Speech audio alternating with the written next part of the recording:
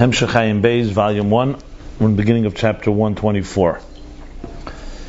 If I could put it succinctly in one sentence, spheres have three definitions: number, story, brightness, and the fourth one, book, sefer, or klaf, the parchment, in other words, the field of white energy upon which everything is placed. All the ink, actually the story is written on the parchment. There you go. So, and the numbers for sure. So the white parchment and the brightness are essentially the highest level that he's discussing. So earlier on, you can say in the early chapters when he was beginning to address the idea of spheres from the word number, misper, he was talking about the finite and how the finite sees the infinite. And if I can say, when we come to the last pirush, the last interpretation of Sapir, it's now the spheres are within the infinite, the brightness, and their ultimate brightness is where the infinite light that's not colored. It's like, think of it, the white, plain parchment where there's nothing on it yet. That's the most brightest part. As soon as you write a letter, even if the letter is going to tell you something, the letter itself is darkening, even if it's engraved letters. That's the whole point. Visualize this, 1 second. And now, however, how does the klaf, how does bli gvul look at gvul? How does infinite look at finite? So spheres cover these both sides. How the finite travels and sees the infinite. Misper, remember, from misper to lay misper, number to beyond number. Then there's the story, which is of course in between plays. The story tells the story of the finite and of the infinite. And now how the infinite looks at the finite. And we're now back to answering the question asked 41 chapters ago in chapter 83, which is, what does it mean that there's spheres in bli gvul? And we'll read it again, but basically he's going to answer, because if spheres were just number, you're right, number and bli gvul don't match, number and no number. But if spheres also have a definition, that they are numberless, in the sense that they are pure brightness, pure whiteness, then yes, then there are spheres. Then there's spheres as a gili, as the white parchment. Now, atik, and even higher, atmos, obviously is beyond all this parchment. It's not even bli gvul. You can't even call it brightness. So the klaf, if you think about it, the parchment, even the clear, plain, blank slate, is also compared to atmos already a levush, because he doesn't need a parchment altogether. But compared to the lower levels, the parchment, the white color, the colorless color, is obviously the brightest state possible. So in the world of brightness, of clarity, the clearest point is in bli gvul. Beyond that too is a darker level compared to Atzmus. That's why it's a levush, because Atzmus is beyond brightness, even beyond clarity. It doesn't need clarity. Light and gilui doesn't exist by him. And then, in the world of gili itself, the brightness starts to diminish as you begin to golov galifu, as you begin to engrave letters in it. First engraved, and then written, and then concealed, and then the pasayas, the curtains, and all the levushim. So this is a good way to really look at the whole picture. You're talking about how something comes from a very pure state beyond definition to a pure state of definition to beginning to take shape, which is the existence, structure of existence. And this is hinted to, of course, all in the word sphere. Now, you want this? No, the white parchment, is that Aliyah Saratzin? What? In there is the Aliyah Saratzin. No, the desire arises in there. First you need the field of energy. The parchment is the field of energy, basically. In the highest level. Then there's definitely a parchment where there's yeah. Then there's a state of the parchment, like he said. There's really, let's put it this way. In the field of energy, which we call when the non-existential becomes existential, you have now Eir HaPoshet, as simple as it gets. I'm not getting into all, there are levels in that too. There's how it's in Atzmus and how Atzmus sees it. And obviously we're not talking physically, it's really conceptual levels, basically. In that purest form, you can call that, just a plain parchment, hypothetically. But then, if you remember in the end of the last chapter, he did say that there's also the root of the Eir Pnimi is there. So the real pure parchment is Eir HaBli gvul. But in there will also be the root of the Eir Pnimi, the root, and it's not yet. And then there's the levels where there's the write letters on it. Yeah, that's why it's the root of the Pnimi, the Eir Pnimi. Yeah, but there's a state but there's a state that's even beyond the potential to write letters. There's also that type of state. In the same parchment. Yeah. Yeah. Because remember, the field of energy is everything that's going to happen in existence is going to happen on this parchment. So whatever happens is happening here. The question is, how far are the things that happen from the pureness and the purity of the actual Bli Gvul? So when you say the Ir HaBli Gvul in its full glory, what it's going to evolve into is going to be the Sherish of Seviv Klama. I mean, the truth is that he really defined it as three levels. There's the pure Ir Etzem, but he's calling now the Ir Atzmi. He's not talking about his Pashtus Ir. The Ir Atzmi, as we discussed yesterday, is simply only the concept of Gili, that God wants Gili. And I don't even know if that you can really call it parchment even. I'm almost sure that's not. Parchment that is higher than Svirus and Behiris. Yeah, correct. And I think it is because he's saying Svirus and Behiris is in his Pashtus Ir and Hadar. Hayd is not that yet. So clearly there's a state of Pasha of and Chanami. In other words, it's the concept of the parchment, not the parchment, so to speak. If you could put it that way. It clearly says that. So bottom line is there's the field of energy more conceptual. Then there's the field of energy that becomes brightness. It's brightness. Then there is... But that brightness contains the Bli Gvul and the Gvul. Yeah, everything. One second, but there's no Gvul yet. Then comes, and I think that's the state where there's infinite spheres. Infinite possibilities. Where are we now? In what state? Huh? Where are we right now? Hadar. We're in Hadar, that's right. This Pasha said, Etzema, which is Atik in the or Etzema the Hod, right? The Hod is the king in his own glory. There's no relationship with anything, but he has manifest. There is now. You could basically say it's like the king. Well, the king. God is not even a king. It's the concept of Gili has begun. Then comes this Pashtus Ir, where the nation can recognize it. There's details, but not details as in Gvul. Details simply only because there's something to hold on to. So this would be called the Klaf. This would be the white parchment. This is where there's an actual, essentially the artist has now decided to take out and create an infinite canvas upon which he's going to do things. This infinite canvas right now is infinite spheres and cats, I would say. In a canvas of infinite idea of possibilities. Or both, and also an infinite canvas. It also doesn't have limits. That's what I meant. In other words, it's not 5 by 5. Yeah, in other words, it's Ir HaBli Gvul in every possible way. It's both in its extent. Remember, in cage there is not just it's not spheres and cats doesn't mean Chachma Bina, and each of them go all the way. In cage it means there's no 10. It's infinite spheres. There's no Chachma Bina. Then he arises in the Shir Atzmei B'Keach. He wills. Arich is Behiris. Yeah, that's Arich. What we spoke till now is Arich. Now comes that he rises. Remember, we spoke these levels. If you remember, with Adonu Zenu, and we spoke Baruch Sha'amar. There were similar ideas there. If you recall, that's where it was all spelled out. Yeah. I have to go back to exactly define each level, but that's exactly. Remember, there was a state. Baruch Sha'amar was before Baruch Hu. Hu was already. You say Hu means there's a possibility. Hu is like Arich, and Baruch Sha'amar is like Atik. I'm almost sure that's what he said. Radlo. Yeah. Then comes the next step is Shir Atzmei. Allah B'Ritzena. He desires existence, which means he's allocating now 10 energies. Remember, because that's also the root of energy. Then there's also another track going on that he wants to have containers, because there's going to be no definition without the containers. Okay. So there's two aspects. There's how he wants, how the energy wants the structure, how the energy relates to structure. This is Sherish Er Pnimi now. So Arich would be, in this case, the Klaf itself would be the root of Seviv Klamen. When it will later manifest after the Tzimtzum, all Kessers will be going directly linked to the Ir HaBli Gvul. So it's the root that remains existence. Even after he begins to shape 10 spheres, there's still that other level. That other level doesn't disappear. The canvas remains a full functioning entity. Hold on.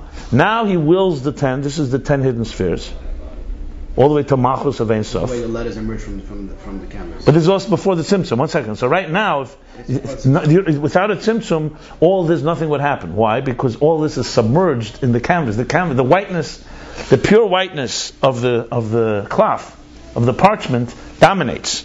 So even though he wants to put in there 10, but he's not painting yet because he needs to conceal that Eir HaBligvul that's overwhelming it all. Think of it like an ocean that has objects in it, but the ocean is now dominant. Eir Ein Sof and Malach Kol HaMetzias. So even the Eir HaGvul and the Koyach HaGvul are all concealed within the Eir HaBligvul.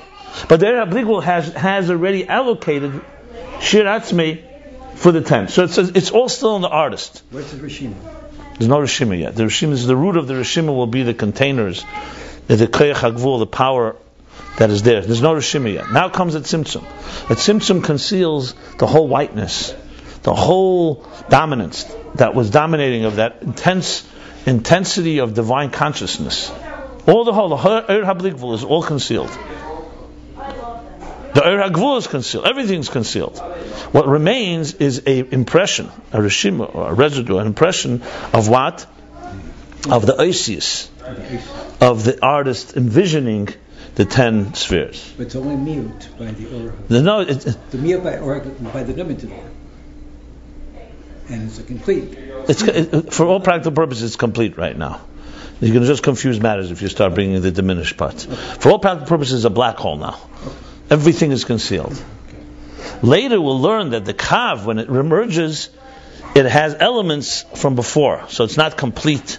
But right now you have to say, remember, because for the purpose of containers, he asked that question far earlier, if it's only me, for the purpose of containers, for the purpose of 10 images to emerge in the canvas, you have to hide everything. You have to hide and remove, conceal everything. Then comes the Kav. The Kav is like the pen, or the quill, that interacts with the letters and begins to bring them into reality. And now you have Eris and Kalim starting to actually beginning to emerge. An Ak, you could say, is the whole picture on the canvas. And then, but Ak is primarily energy.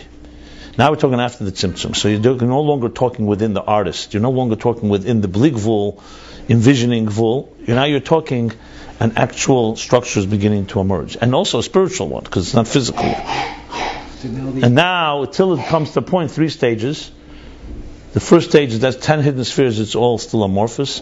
The Kav is a line, but it's still not yet shape 10. And then Natsilis is where the structure emerges. Odam Elyon, Selam Elikim. Now we have Eris and Kalim commensurate with each other. You have an image. You can look at Chesed, Gevurah, Teferes, they're balanced. There's a harmony going on, etc. Then come the next stages where it starts concealing even further. It starts concealing even the aligned structure. So till Atzilus basically gives you a divine structure. So you have structure. Now starts the concealment of the structure till the point where we just have containers or garments, as I said, cloaked in many, many, many levels. And then we retrace the steps. That's the picture, more or less. Now, obviously, there's far more to talk about. Energy, even the Kav, draws down energy from before the Tzimtzum. We have, remember the whole discussion, the effects of Sevav Kalam. We have the effect of all the Ksarim. So the Eir HaBligvul, the original canvas, the original white, plain white, blank slate, so to speak, is also impacting. How does it impact? Remember, Mesiras Nefesh, the difference of the Tirei Elah, Tirei Tata, and so on.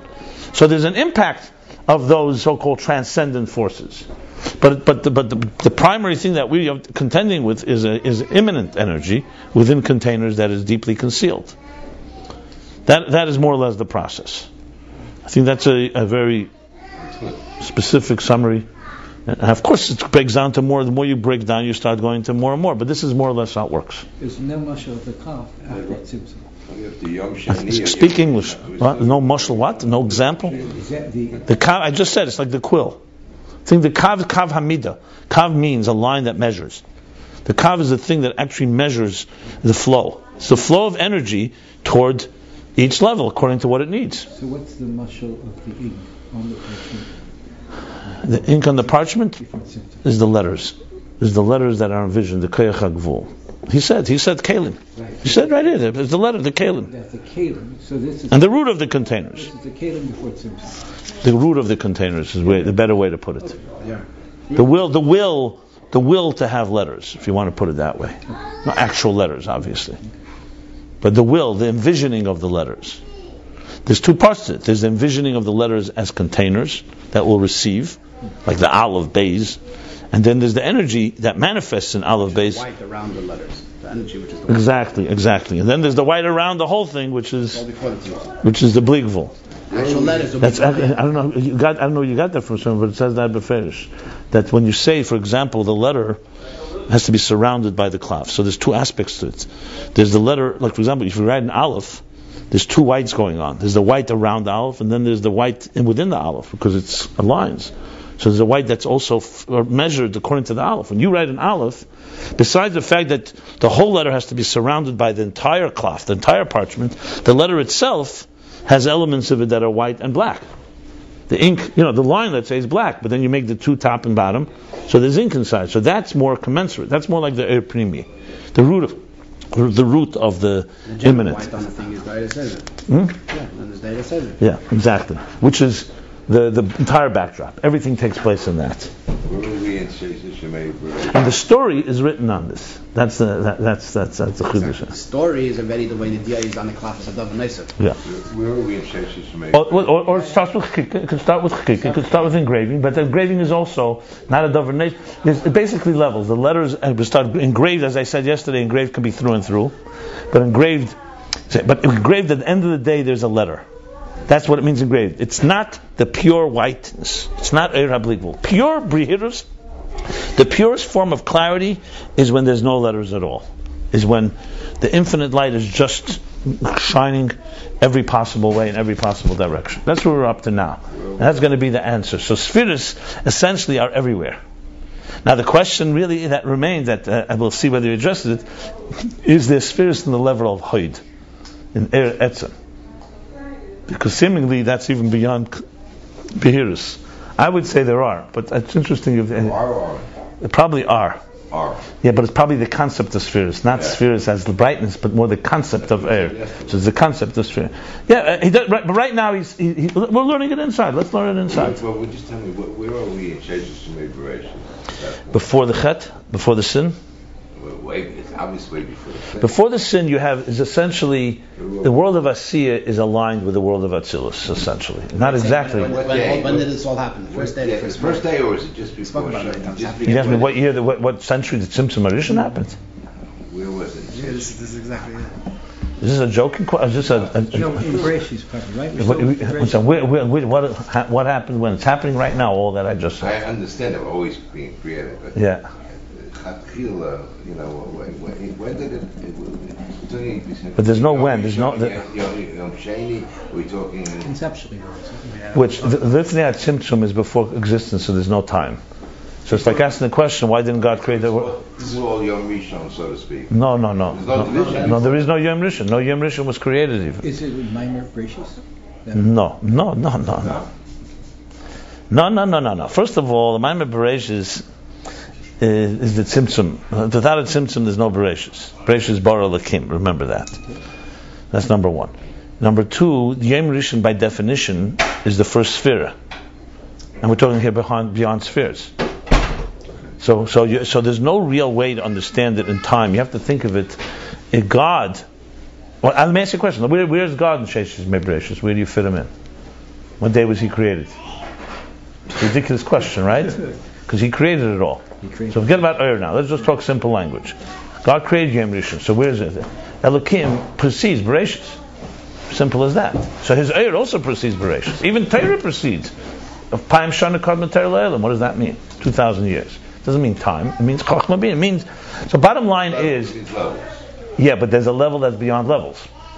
Understand? Even levels, even to say there's a level is already something. Doesn't Eitz Chaim say why only 5,000? Because it took time. Yeah. We discussed this. Yeah, but that obviously doesn't mean literal. It means because he wanted the process. There's a process that, you see, we are bound. All this is outside of time. You can't even think in terms of time. You start thinking in terms of time, you're in big trouble here. The whole thing won't make sense. We use examples in time to understand what's beyond time. For example, when I say that the artist is right now sitting and has infinite possibilities, then he envisions one possibility. Then he decides to start painting it. Where's that in time? That could all happen in a split second. Yeah, but there's a whole thing that the sixth day, everything wasn't in reality. There was no real time or space until really the sixth day, boom, and everything that was like envisioned and stuff like that. It was a structure. It was the artist putting it in his mind. That's not this. No. But you have to understand. But you're going. This is the lowest levels. You're talking here levels after we're not even close. Where we're talking is far, far beyond that. Because remember what it says in the Zohar asks the question, why does it say? It should have said, B'sheishis yomim asa Hashem es hashamayim v'sa'aretz. In 6 days God created. The pasuk says, Sheishis yomim asa hashamayim. 6 days God created. So the Zohar says, yeah, that's the pshat. God created 6 days. He didn't create it in 6 days. There were no days in which He created it. Right. There was nothing there. There was no canvas even. Anyway, and to relate to all of this, you have to understand that there is a dimension in time that's beyond time. As paradoxical as that sounds. Right now, in the moment where we are right now, everything exists. But we are bound by time. So an example I often give for this, just to give a little, if you want to visualize a bit, think of like this. Think of you're riding on a boat down a river. The river is the river of time. Where you are right now, you look at the banks of the river is the present. You see whatever you see. Whatever was yesterday is up the river. You saw it yesterday, you passed by. But whatever is in the future is down the river. But you right now here, all you can see is what you see. That's it. Now imagine a bird flying, which sees yesterday, tomorrow, and today, has a bigger picture of the banks of the river, flies down and lands on your shoulder on the boat. Now the bird is seeing what you're seeing. But it remembers and has the capacity to relate to the bigger picture. Now, think of the bird as the neshama, and you on the boat is the guf. The neshama has a sense, because it's spiritual, of a bigger picture, which is why we're able to plan ahead, why we're able to look at Purim and say, even though it was 9 years or 7 years, connect the dots, there's a bigger picture. Why we can say Golus is very difficult, but there's a bigger picture, it's leading toward Mashiach. So if you live in the moment, which we all do in the here and now, all you care about, all you know is what you feel right now. Now I'm in pain, and that's it. And what are we taught? Everything's part of a process. I once saw a beautiful way it was depicted. I don't remember where, I read it somewhere. 2 children had lost their parents at a young age. So their uncle was talking to them, and they were like, painful. They were in a field. So they saw an apple that had fallen off the tree. And the apple was half rotted and ready, like almost being absorbed in the ground. There's a point where it gets absorbed. It's like like miraculous. And literally, you could see it like preparing to regenerate. So he says to them, he points, they say, what's that? So he said, that teaches us that everything is on its way somewhere else. And we see that. That's why examples of seeds, or like in this case the apple, we think everything is frozen. We live in a very it's a plastic world. Everything is frozen. There's nothing frozen. Life is all about movement. We human beings are the only ones that are unnatural and created the concept of a couch potato, where you can just sit and do nothing. Show me an animal that works that way. There's no such thing as an animal doing nothing. Just hang around. Let's shoot the breeze or something. Let's go to 770 and hang out. Huh? There's no such concept. Look at little children. Anyone that's natural is moving. Life is a movement.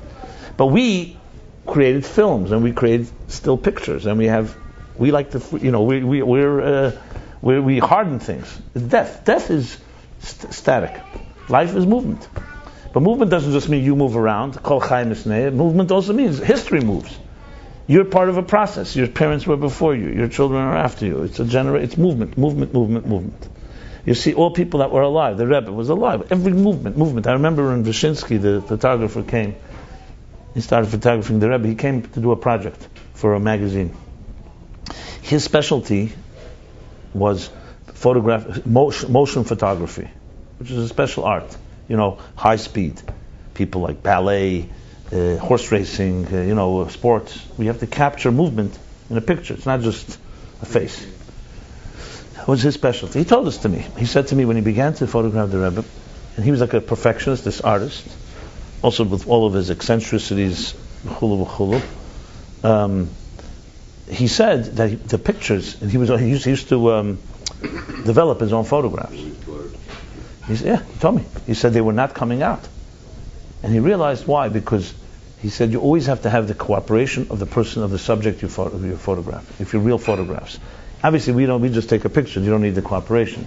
He says the Rebbe was not accepting that he should photograph him. So he wrote to the Rebbe in Russian a note saying that he's doing a project and he would like the Rebbe to agree that he could photograph him. He said after that, he was able to photograph. And that is a miracle. Then I said to him, what does that mean? And he told me an interesting thing. He said from all the motion photography he ever did, the Rebbe was the fastest mover he ever saw. Not that he walked fast, but his movements, he says his hand movement, it was a sign of real life. So I said, anyone that you know that you photographed a sign of death? He said, yeah, and he told me some names, which I won't repeat. He says, you could see it. They always look the same in every picture. He says, the Rebbe never looks the same in two pictures. Because his face is always moving, he's alive. And life is movement.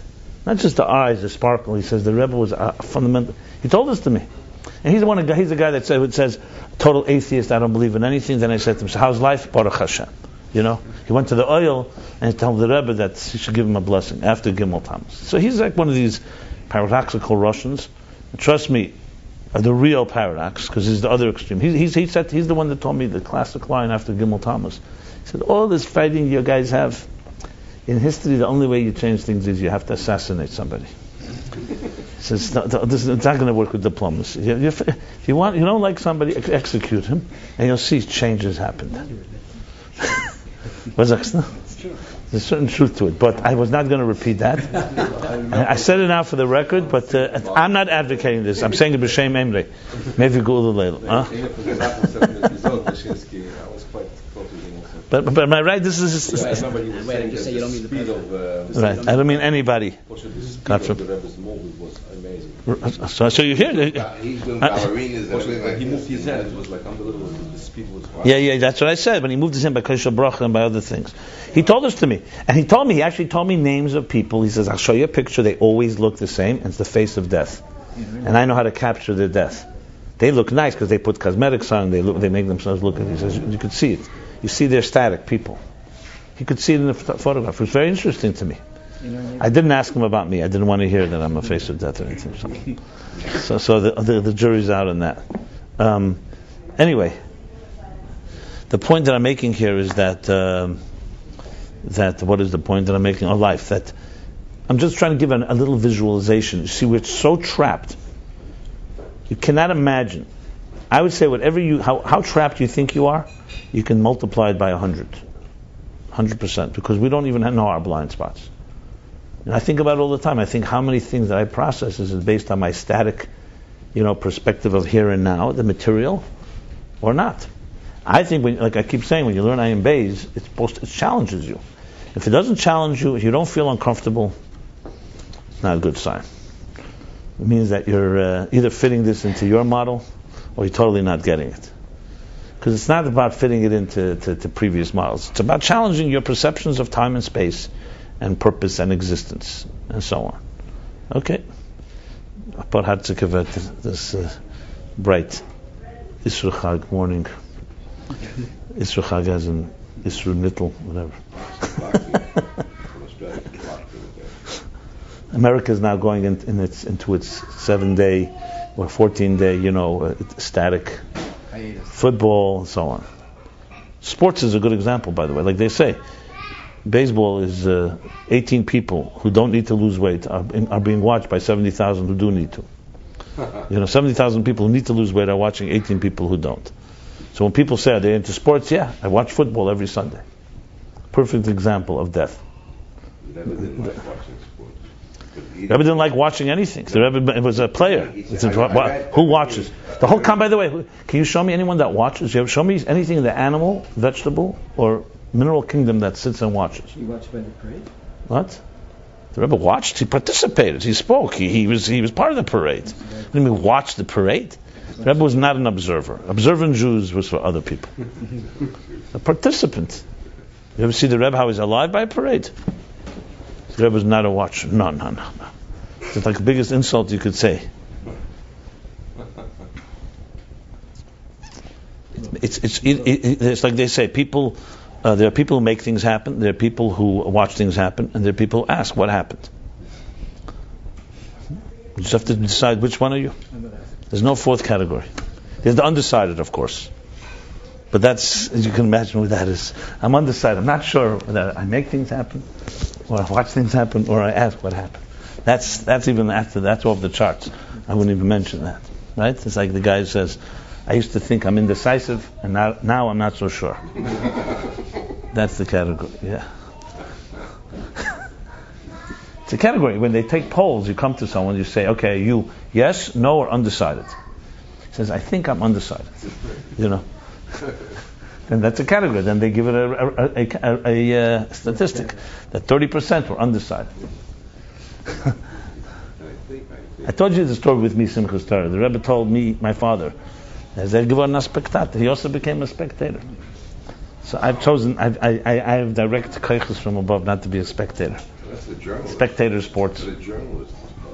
Well, I'm not a journalist. My father was more of a journalist. I'm not a journalist. I am not that objective. Yeah. I ever told you Chaim Potok, I had a Shabbaton with him in Rutgers University at New Brunswick by Kalbach. He wrote Asher Balev. He wrote The Chosen. It's not best. That's a big book. So he grew up in a frum home, then he went to Korea, lost his faith. Here's the whole story. So he spoke Friday night, I spoke Shabbos day. I'll just tell you briefly. It was very interesting. So he got up there, and he said that in the late 60s, early 70s, when he wrote The Chosen, which became a major bestseller, Chosen was about a frum Jew, about a son of a rabbi that loses his faith and has his whole soul searching. It's his own story, really. He tells that his own story. He lost his faith when he saw in Korea. He went as a chaplain, and he saw such senseless death. He said, "There's no God." Anyway, so he talks about his doubts and so on. You see, there's a video in Gem. There's a video where you can see him sitting there, and the Rebbe talks about a writer using his koiches. That was him? Yeah, to not just write. Yeah, that was him. Those are 9.5 mystics. No, Wiener wasn't there. It wasn't Wiener. It was also Herman Wouk. Yeah. The 3 times the Rebbe spoke this: Wouk and Wiesel and Potok. 1 time was Potok. You could see clearly, he's sitting right there. Use this subject for what? That when a person is blessed with God, with ability to write, the Rebbe says it's not just to write and entertain; it's to teach people hashgacha pratis, to see God everywhere. Because you're an influence and you have the power to influence. The Rebbe's, common shit to that when you use talented, not that you don't use it, you should use it for the right thing. It's a story with Natanya Limur with my father, for another time. Anyway, Potok said that someone came to him in the early 70s, Chabad guy, to convince him to come see the Rebbe. He says he didn't want to go see the Rebbe in Yechidus because he felt it would, these were his words, it would bias him. The Rebbe's charisma and power would not allow him to be objective, and he wanted to remain objective as a writer. So but then he was being pressured, so he decided he'll make a compromise. He won't go in Yechidus, he won't go to personal audience, he'll go to Fabreina. And that's when he went in the early 70s. That's the video we have. Maybe he went more than once. And he was by the Fabreina. And that was his basic gist, that he remained a writer and remains more or less objective, be able to write properly. So he didn't know who I was, and he didn't know what I'm speaking the next day. So then there were questions after he finished. So I raised my hand. And I said, may I ask you a question? Yeah. What happens if God would have invited you up to Mount Sinai? Would you also not have gone because you would lose your objectivity? He got so upset, and his wife was there too. They started yelling at me. Like they were very insulted by the question because they got what I was asking. I said, "What? Anyway, afterwards we walked home. He didn't answer. He was all frazzled by it. When we walked home, I told him who I introduced him. He knew who I was, and he said, "Okay," I apologized. But the next day, I changed my whole talk to talk about that. I said, yesterday we heard Dr. Potok say that he's objective. He didn't want to see the Rebbe because he didn't want to be affected. I have to admit right at the outset that I'm not objective. I did meet the Rebbe, and he affected my life.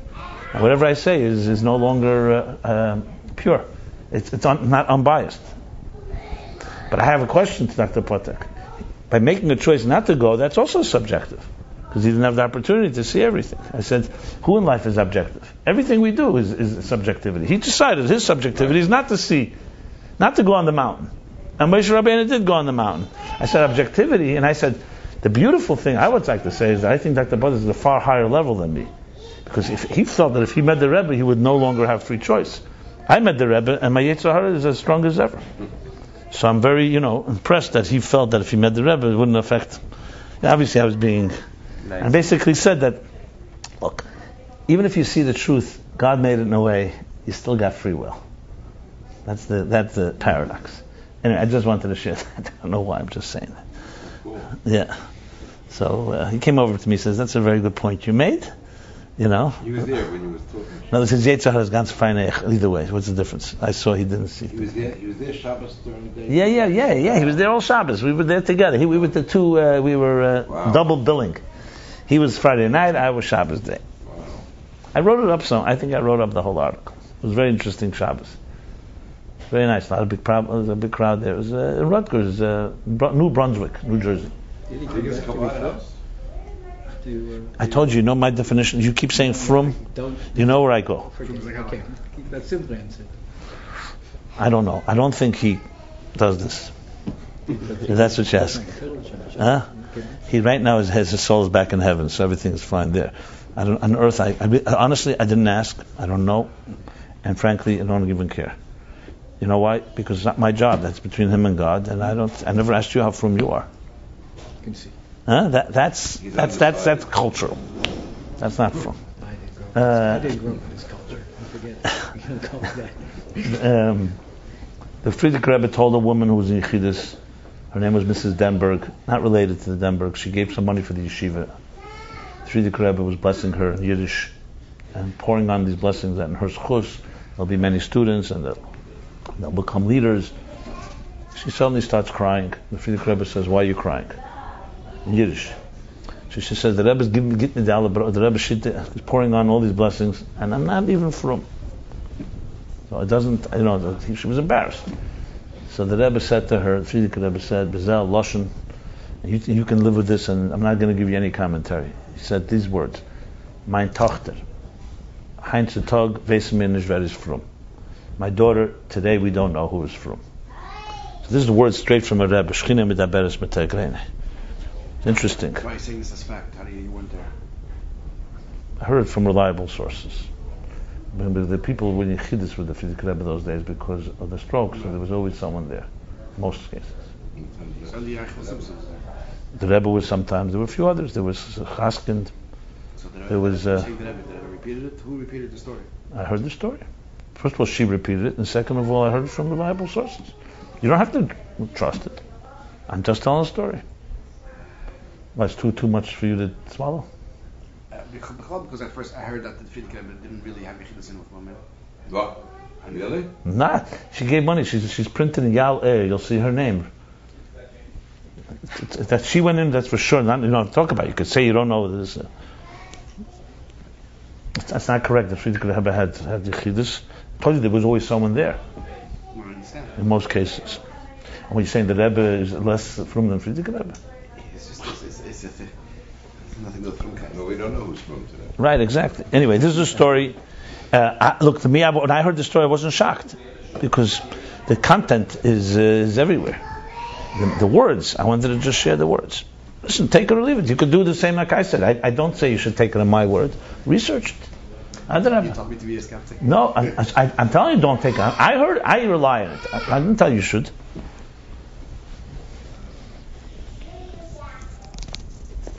So let's continue on. Page Reish Mem 240, chapter Kuf Chav Daled 124.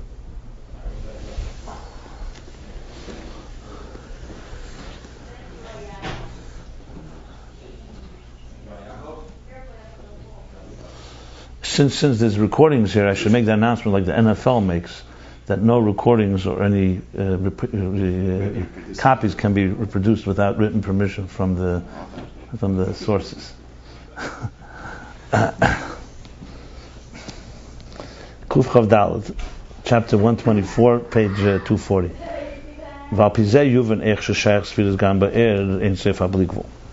As I said before, that now that we know that spheres are far broader than just God choosing instruments that structure misper, a number, or even telling a story, the spheres have in them the meaning of behirus and brightness. Based on that, we can understand the question asked 40 chapters ago, how the spheres also in the oblique. Until the pirish the spheres say lashon spheres behirus had the ikadin is ashach ben sef oblique. Because according to this third interpretation that we've learned, that sphere comes from the word sphira behirus, which means brightness. The primary place of brightness is where is the Ein Sof HaBli. So on the contrary, this interpretation is actually more in the infinite transcendent light, the way we said, the clear white parchment or canvas, infinite canvas. Why? Because this is the level, this is the only level that is literally a revelation of the Etzem itself. And everything that could be revealed is revealed here, as he repeated twice in the previous chapter. Another way to visualize this, by the way, using the artist, I think is a great way to visualize it. We human beings, we exist in a world of duality. So everything is a subject and an object. You know, like every sentence when you learn in grammar is that there's a subject, there's the person, and there's the object. I, Simon Jacobson, am speaking. You know, or let's have breakfast, or let's meet. So there's always the people involved, the person, and the object. There's always there's a third thing, which is of course the connection between the subject and the object. So I'm an artist, and I will take now a quill or a brush, you see, and make a painting. Hey, is this me? Yeah. For the crowd, this is Ayin Bey's coming to life. This is Zadie? Yeah. You made a picture of me? No, Patty. No, that's Tati. Oh, Tati made it. Okay. The Rebbe said children like this are example for Ein Sof Lifnei Tzimtzum. So he walked right in the right place. Because when you see, when they're consumed with something, children, they're totally consumed, nothing else. There's no room for 10 spheres, for 5 spheres, for 1 sphere, for a million spheres. They're completely, so that was a living example. Okay, so what was I saying? So when we take a picture, we make a picture. So there's you, the artist, taking ink, a brush, a canvas, a palette, and creating something. So there's a whole bunch of items here. So you can say that you and your instrument, your brush, and the picture are 3 separate things. When it comes to the divine way of creation, no. The same instrument that shapes numbers also tells the story, and also is the brightness that reflects the source. So God, using the spheres, it's multi-purpose spheres. They're doing many things at once. They're shaping, which is the number part, the structure. They're telling a story, and they're also revealing. It's just a way of putting it. Like you say, Hu Hamadav, Hu Yidei, Hu Yidu. He is one with that, and the spheres are an expression of the divine. So that's the Gilim and Etzem Mamash. V'zeu inyan Sfiras Shebein Ein Sof, and that's the meaning of Sfiras and Ein Sof. Hainu b'chinas is Pashtus Eir. Hainu b'chinas is Pashtus Eir. And this is what means Sfiras and Ein Sof. So we have Ein Sof and we have Sfiras and Ein Sof. It's not the same thing. We're not saying Ein Sof is Sfiras. We're saying in Ein Sof, which we're going to learn now, is the Etzem Eir, in the field of energy that is beyond anything we have Sfiras. If that's the case, I have to correct myself. It could very well be that the white parchment is Atik too. And the Sfiras is the brightness of Atik. Because remember, he said Hadar is a levush for Hoyd. Hoyd is... It may be... Okay, let me just see it inside. So Sfiras, where the Sfiras is Pashtus, what is that? Or Kanal Binyan Hoyd v'Hadar. As we learned before, Hoyd and Hadar, Lavashta, which comes before Eita Er Kasalma. We learned that the pasuk it says Heid v'had levasht Eita Er Kasalma. So Eita Er Kasalma, he wraps himself in light like a shirt. He said that's Eris and Kalim in Atzilus. Heid v'levasht is a level before that, where Heid v'hadar, Heid is like he said, the Heid Etzem Eir. Heid is Etzem Eir. V'hadar hu b'chinas is Pashtus Eir, shu b'chinas levush. And Hadar is already how the king, how the majesty is manifesting, is expanding, expressing. And that's already a levush. Now, a levush, it's a levush to Haid, but Haid is also a levush, as we learned before, to Atzmos. Ach b'chinas levush, 1 second. But what kind of garment, however, is it? Like we said, it's not a garment, a concealer, like the garments that come later after the containers, lower than the containers. This is a levush eir. It's a levush eir. This is a garment of light. It's a garment of light. Shemegales etzem, that reveals the etzem. Because remember, also Hadar is revealing the etzem. Hadar is revealing the Hoyd of the king. Lefi shegam is pashtus hu b'chinas gili etzem, because also the extension is revealing the etzem. So we're not talking about that Hoid is revealing the core and Hadar is not. Hadar is the revelation of what Hoid is, which Hoid is the revelation of what the etzem is. But Hoid is as he is on his own. There's an expression sometimes they use as Gili la'atzmei. The Eir as it reveals to yourself, and there's the Gili l'zulase. I don't know if this can be compared to these two. That may be a little lower, but it has similarities to it. Because it's the king as he's connected to the nation. Now, of course, there's no physical nation here. But conceptually, it's beginning an expression that can be related to something outside of his own core. He said clearly, Hoid is Hadar. There's no. I don't know what you mean by mitzimtzum. I wouldn't say it's less at all. It's only expressed. It's expressed. By saying expression, you're right away saying that it's not the purest form, but there's no dilution here. Nothing has changed really. It's the king, the same majesty of the king is in his own private chamber, or he's standing on the porch, and there's a big parade and everybody's watching him. So it's the same thing, except one is manifest in a revealed way, and one is just as he is in his core level. As he is. There's no Gili Hoid. Hoid is Gili. It's Gili compared to Etzem. That's it. Gili Etzem means Gili Etzem in Etzem Ha'or or Etzem Atzmus? You say Gili Etzem. Hoid is Gili Atzmus, and Hadar is Gili Etzem Ha'or. But here when it says Gili Etzem, I just said to you. So, if 1 second, if Hoid is the Gili Ha'etzem and Hadar is the Gili of the Etzem Ha'or, so Hadar is the Gili of the Etzem too. But it's in two different states. I explained this at length yesterday. Remember, Atzmus is beyond Gili. You can't call it a Gili. So as soon as you say the word expression, like you said, if you go back to the previous page, he uses these words. The sun, the Kador HaShemesh is the Etzem. The sun, the light within the sun is Etzem Ha'or. The light outside of the sun is Pashtus Ha'or. That's, look at it like that. Yeah, this is the example he gave. He says,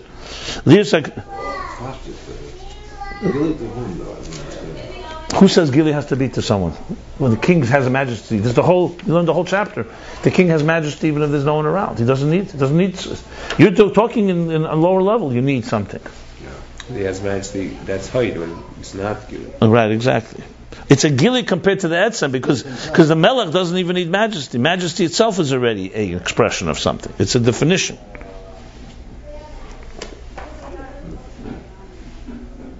He says like this. V'kol eiru b'chinas levush l'gabe etzem, dainu rak gilim in etzem, shemagalas etzem, avl einu b'chinas etzem gufa. Anyway, I explained this in many different. I would suggest you re-listen to it because I'm not going to repeat everything. I said this in many different ways, and I even said that you're going to need a lot of thinking about it. If you remember that, so I'm not going. It's not going to take. It needs thought. But bottom line is, no. There's etzem, there's gili etzem, Hoid, and there's Hadar. Hoid v'Hadar lavashta. Who's lavashta? Atzmos. So even Hoid is lavashta. I don't know, but make it sound like your chelus is easier to understand when you use that word. Whatever you understand. If it makes it easier, fine. I can't say that level is that level because it doesn't say that level. I probably think it's. I'm not. Between Atzmos and this level, the difference might be in between. Yechelis is often used when we speak Eir HaKol Batzmusei, the way the energy is encompassed in the Etzem. It's like how the Etzem has the power to create Eir, or to produce Eir. So maybe even higher than what we're talking here. What you're talking, Yechelis Atzmus. Because there is just completely... Here you're talking about, I mean... Right now, in my opinion, whatever works for you can somewhat use. And then we'll go from there.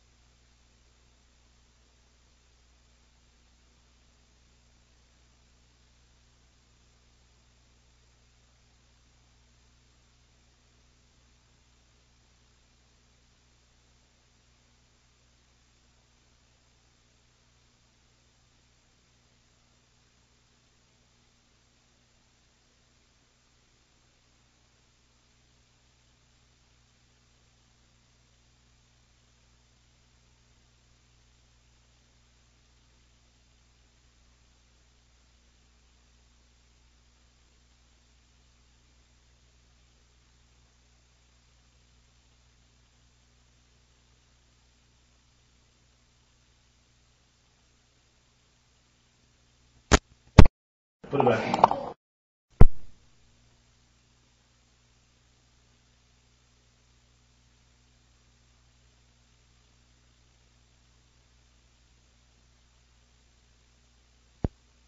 If you were connected to that one number, you went in and out. What? You were connected. Now it's now. Yeah, something happened. What did you just do? Okay, the chair was on it or something. Not even over here. If you don't mind. What? Shmei. How does it get? I don't know. You tell me why. If you don't mind, explain to me why Shmei is important, and now we'll go ahead. If it's so important, why wouldn't he bring it here? Why do you need to know where Shmei is? Well, I don't even know what Shmei means to me. To me, it means a name. Who Shmei Bilvat? It's before everything. Why is that important? Because you simply read it somewhere. I don't know, because I see this quotation all over. But all over except in this chapter. So why? Maybe we can connect somehow. The reason I'm resisting answering because Shmei is explained in 5-6 different ways. So I don't know which way to go here. I would refer you to Sefer Erchim where he brings a collection of all the different meanings. Shmei can be Malchus of Ein Sof. Shmei could be the Eir of the Esser Sfiras Agmuzas. It can be the Eir of Sfiras Ein Ketz. It can be the Eir of the Arich, Hadar, and it could be Hoid. All these interpretations say in different Maimorim. Well, because all you really need to know with Shmei is that there's something that's besides Hu. Now, by the way, Hu is also interpreted in many ways. Hu doesn't always mean Atzmos. Hu could mean Hoid, and Hadar is sometimes Shmei. So that's my answer to you. It really depends which my motive. Shmei in general is just is only a way of telling us that God is using an interface to connect with us. That's the real meaning of Shmei. Like just like there's a level of Eir, there's Shmei. Some places will say Eir, Shem, Koyach is all the same thing. Sometimes he distinguishes it. But for all practical purpose is because there's a relationship between us and the divine, and there's levels. Like I keep saying, the stepping stones.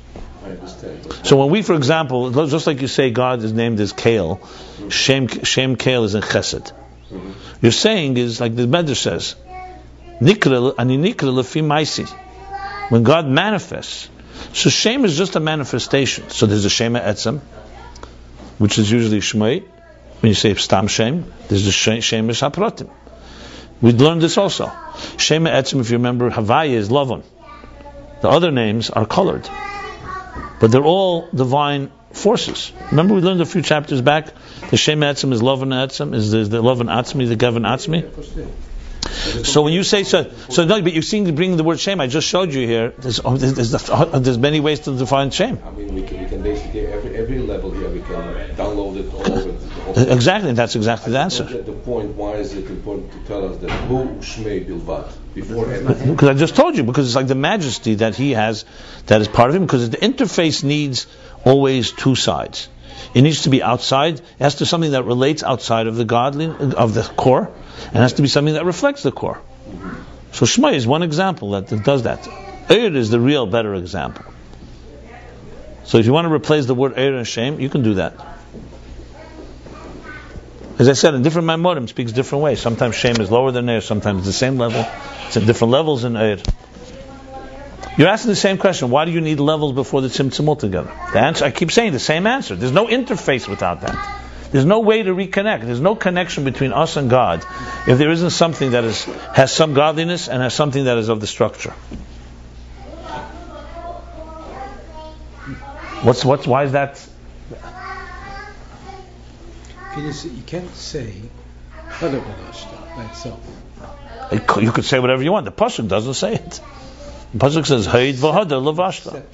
There's no declaration between. I don't know. I mean, it's a hypothetical question. The Pasuk says both, which means that both are necessary. Haid v'Hadar Lavashta, it implies some kind of action ready. It's if kind of like the Almighty decided to play, throw the dice, and then just. But when he said that Hu Shmei Bilvat, it means like before any. I don't know. I don't know what. I don't know. This distinction, I don't understand the distinction you just made. For me, there's no actions going on altogether. The difference? No. We are told that before everything, It was him and his name. So it means his name is also Kodum. Shmei Kodum. And this is all. Everything is Kodum. Everything that he encompasses is Kodum. So what's your point? I don't know. That's why I'm stuck. I understand. That's the whole idea of Eir. On the 20th floor. I don't know. Somewhere I'm stuck in this. Why did I would wait till we learn this inside. There's Maimorim that talk about this. What you're saying, there are Maimorim that discuss this directly. You're asking me whether Eir is Kodem like Kadmuse. Okay? By the way, you could say the exact opposite. Because you're saying Hoyehu Shmei Bulvad, Achalei Nivra Elam, it says. Achalei Netzala Elam. That's all lower levels. You could say the whole thing is talking about Atzilus or Bria. Now before Bria, if you really want to... no, for you, I'm just satisfying you. You shouldn't have nightmares. Since you're bothering you. Okay. Achalei Nivra Elam. So if you really want to go, you can put it in very low levels. And another thing, as soon as you say Hoyehu Shmei, what does that mean? There's duality? There's only one God? Anyway, being that this is not the discussion in this chapter, and it's going to just confuse matters, I wouldn't go there. I gave you some sources you can look up if you're interested. And if you want to talk about it privately, we can talk about it. Practically, the only thing I would say is Shmei. All these levels we're talking about, you can call Shmei. Because they're all essentially before the Tzimtzum here. So we're talking about levels that are Gili Mina Etzem Mamish. It's a pretty strong level. And trust me, Shmei is not Hu, right? So why is it better than Hoyd and Hodder? That's also not Hu. There's Etzem. Okay. Because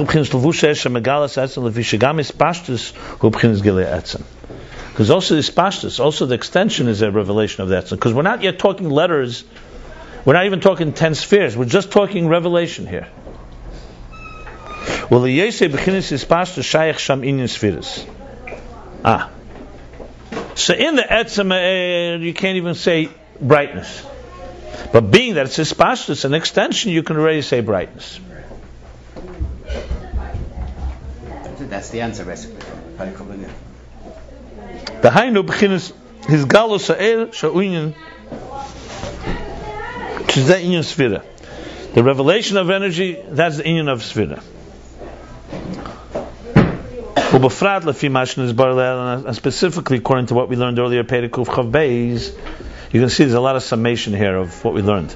Chapter 122, the Hodar who shabah b'dibur b'ribui pratim. That Hodar is already, remember Hidur.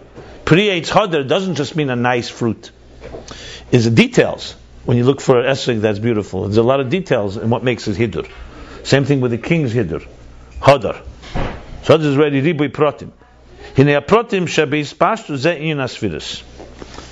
Because here, what he's struggling with here right now, trying to explain here, is a very thin line. When you say spheres, you're saying something. You say something has spheres, you're already not talking about a pure substance. There is some type of alloy, right? You're mixing in something here. If it's pure Eir B'ligvul, which is this pure shapeless energy, what's the meaning spheres? So fine, we've established it's not spheres from the word number, we've established it's not spheres from the word sipur, story, it's behirus, it's brightness. But you're saying brightness in something. Eir Ein Sof, yes, spheres in Eir Ein Sof. It's interesting, you could just say maybe Eir Ein Sof is a sphere. But that's not what he's saying. He says, on the other hand, we know spheres later and lower levels are going to be 10 spheres. So it's true, even in the lower levels, Chochmah, Bina, and so on, the 10 spheres, they have the 3 meanings. And when you say spheres, it also means 10 brightness, 10 levels of brightness. So what does spheres mean in Bligvul? You can't say it means 10, because that's a contradiction to the word Bligvul. As I said, white parchment, you have white light. There's no shape and form. So you can't define spheres by shape and form. So you're saying what spheres is now from the meaning behirus, brightness. That you could say. Even on white light, on clear white. On energy itself, you could say energy manifests the concept of brightness. That's what light is. It's bright. In the Kalim, it shines through the Kalim, like you said. A clear window is a piece of matter that happens to be transparent, so light goes right through it without any resistance. But what about light itself? So light is brightness. Fine. But as soon as you say that, you're also attributing some property. The word brightness is a property. You can't say on the etzem the word brightness. You can't say God is bright. Atzmus Mahus we're talking. Why? Because he's beyond bright, he's beyond concealed, he's beyond Helam, beyond Gili. There's no such definitions. So what do we have here? We have here a manifestation of a divine manifestation in what we call from Bil to Mitzias Nimtza, it's moved to Mitzias Nimtza. So it's an existence. So he's saying there's two steps in it. There's Hoid v'Hadar. Hoid is the concept of brightness, but you can't call it yet Sfiris until it begins to express itself in some way. So he spoke earlier about the king. The king has a majesty even if he's alone in his private chamber. And then there's the majesty that you see B'Reivam Hadras Melech, Hadras. You see when there's a parade. You see many people honoring him. B'Reivam. Why B'Reivam? He doesn't have the majesty without the being honored. So he answered two things he said. One is Eimel B'Layam is the nation, once they crown the king, a new level of Malchus enters into him, which is why he now has a new dimension of awe. He's not just an appointee by them. He's asked the question, if the nation appointed the king, so it's like any minister. Why does he have such or why do they stand in awe of him? They just appointed him. He's on their level. He's higher than them, but he's like a minister. So he said, because a level of Malchus enters to him that's beyond the nation. And that's what creates awe. And then he said, the second thing he said, that he had it before. The nation just reveals it in him. So in other words, we all have within us a very core element of the say Yisrael, Melachim Haim, B'nai Melachim Haim. We have Malchus, an essential majesty. So what happens? Well, if your parents don't treat you right, and people don't treat you right, and so on, the Malchus can remain in your core, and you don't have self-respect. Why shouldn't we all have self-respect and self-confidence? Because what's happening is the Malchus has become concealed within you, and on the outer level, the conscious life you live, a person doesn't feel self-esteem. That's Malchus is Behelim. That's called Malchus and Golus. We spoke before, Nephilas HaMalchus. And then you need Hakamas HaMalchus. When Yaakov raises up the pillar of the stone, he's lifting Malchus. When it says Mashiach will come, the Oshlav is Hakamas HaMalchus. Churban Beis HaMikdash is Nephilas HaMalchus. When the moon is diminished, is Nephilas HaMalchus. That's what it's called. Yeridus HaMalchus. When it's lifted up, it's called Aliyas HaMalchus. So going back, so the king has it. What's the expression of it is an expression of a core thing that can someone say to you, yeah, you have all that, you have a godly chelik alakam mal mamash. But he's behaving in a way that's completely contrary. The answer is, it's asleep. It's dormant. It's in you, but it's not expressed. That would be etzem eir, and then there's ispashtus. So you could have the etzem is intact, but there's no ispashtus. I'm just giving an example for it. And this is all not the etzem. The etzem you is even beyond chelik alakam mamash. Chelik alakam is already a definition of your soul. The core is beyond that. As an example of humans. But using what he says here, Atzmus is beyond it all. Etzem Eir Hoid is that majesty that is there at a core level, not dependent on anything. But then, where is Sfiris? When you say brightness, Sfiris is when that is manifest. That becomes revealed. Now here, obviously, it's not yet revealed to anyone because no one exists yet. But the concept of revelation has now become manifest. That's Hoid v'Hodar Levashta. Well, the Yeshu B'chinas Yispashtus Shaykh Shemin Yisrael. The Hainu B'chinas Hayiskal. Or B'frat. Then he goes on far. B'frat, especially, this is plain. Now to explain it further, especially when you take into account what we learned earlier, that Hodar is not just beauty. You could say, you know what? Okay, the king in his palace, in his inner chamber, no one knows who he is. Now he comes out on the porch, or he comes out to the Welt. They see charisma. They see majesty. Not just that. He said there's pratim involved. Creates Hodar doesn't just mean you see a nice fruit. There's details in the shape, in the kmotim, in the whole thing, in the tzir, in the mara, the giddel. The giddel is the way it grows. Yeah. So there's details. So taking that into account, you can understand even more how there manifests an element of brightness. In other words, when you see the king, you can actually describe things. It's still not the king's commands. We're not talking about spheres yet, in the context of the king says do this, go learn, do a mitzvah. We're not talking about that.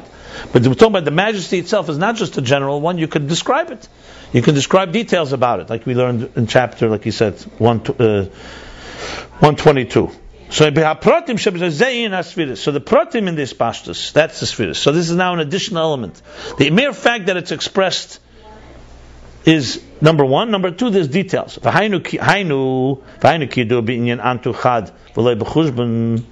now he's explaining. To explain this, he says, I know that and this is like it's known in the Antu Chad, you are one, but not the measurable one. We learned this expression many times. They said you could say Ayin Beis is somewhat of an explanation in Pasuk Eliyahu. So Antu Chad, V'lei B'chushbon, we learn different levels, but he's speaking obviously in a very high level here. Being that he's fundamentally one, he's at core Chad Be'etzem. He's not one as opposed to, let's say, you have one apple, not 5 apples. There's no Chad Be'etzem there. You could say it's one, but it's not the only difference why it's not 5, because I just don't have 5. You say something's be'etzem chad means it's unique. It stands out. It's not one of many. It's fundamentally in a different category. So that he says v'hainu b'chinas atik. Thank God for this parenthesis. That means hoid. So because he's chad be'etzem, gam hispashus zeh b'chinas arich, also his extension sheba b'riba madregus ulei b'chushbon, that comes in many levels is without any count. Oh, this is powerful here. This is actually a very fundamental maimer from the Mittler Rebbe, the Rebbe cites that's connected to this. Let me explain. What does it mean, Antu Chad V'lei B'chushbon? If he's Chad, why do you have to say there's no number? It's redundant. On the contrary, it's actually minimizing it. Something is really one, then you have to say, he's one, but not with any measure. It's like saying, but you're already now putting him in the world of measurement. Why do you have to say that? Chad be'etzem, that's it. Antu Chad, he's Chad Yochid, Yochid Be'ela, whatever the expression we use. So Chad V'lei B'chushbon is really saying the following, that he's fundamentally one. When this oneness manifests, it's an infinite possibilities.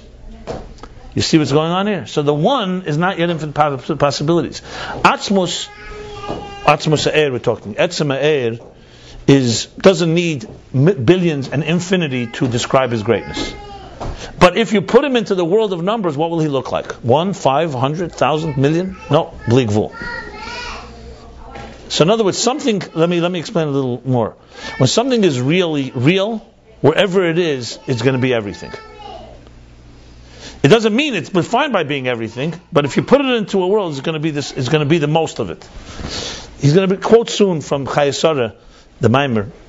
Why Chayesara Me'ah Shana? When you say Me'ah Shana, if God is beyond if Shleimus of Atzmos, the perfection of God is not defined by anything. Why do we say 100 is the full number?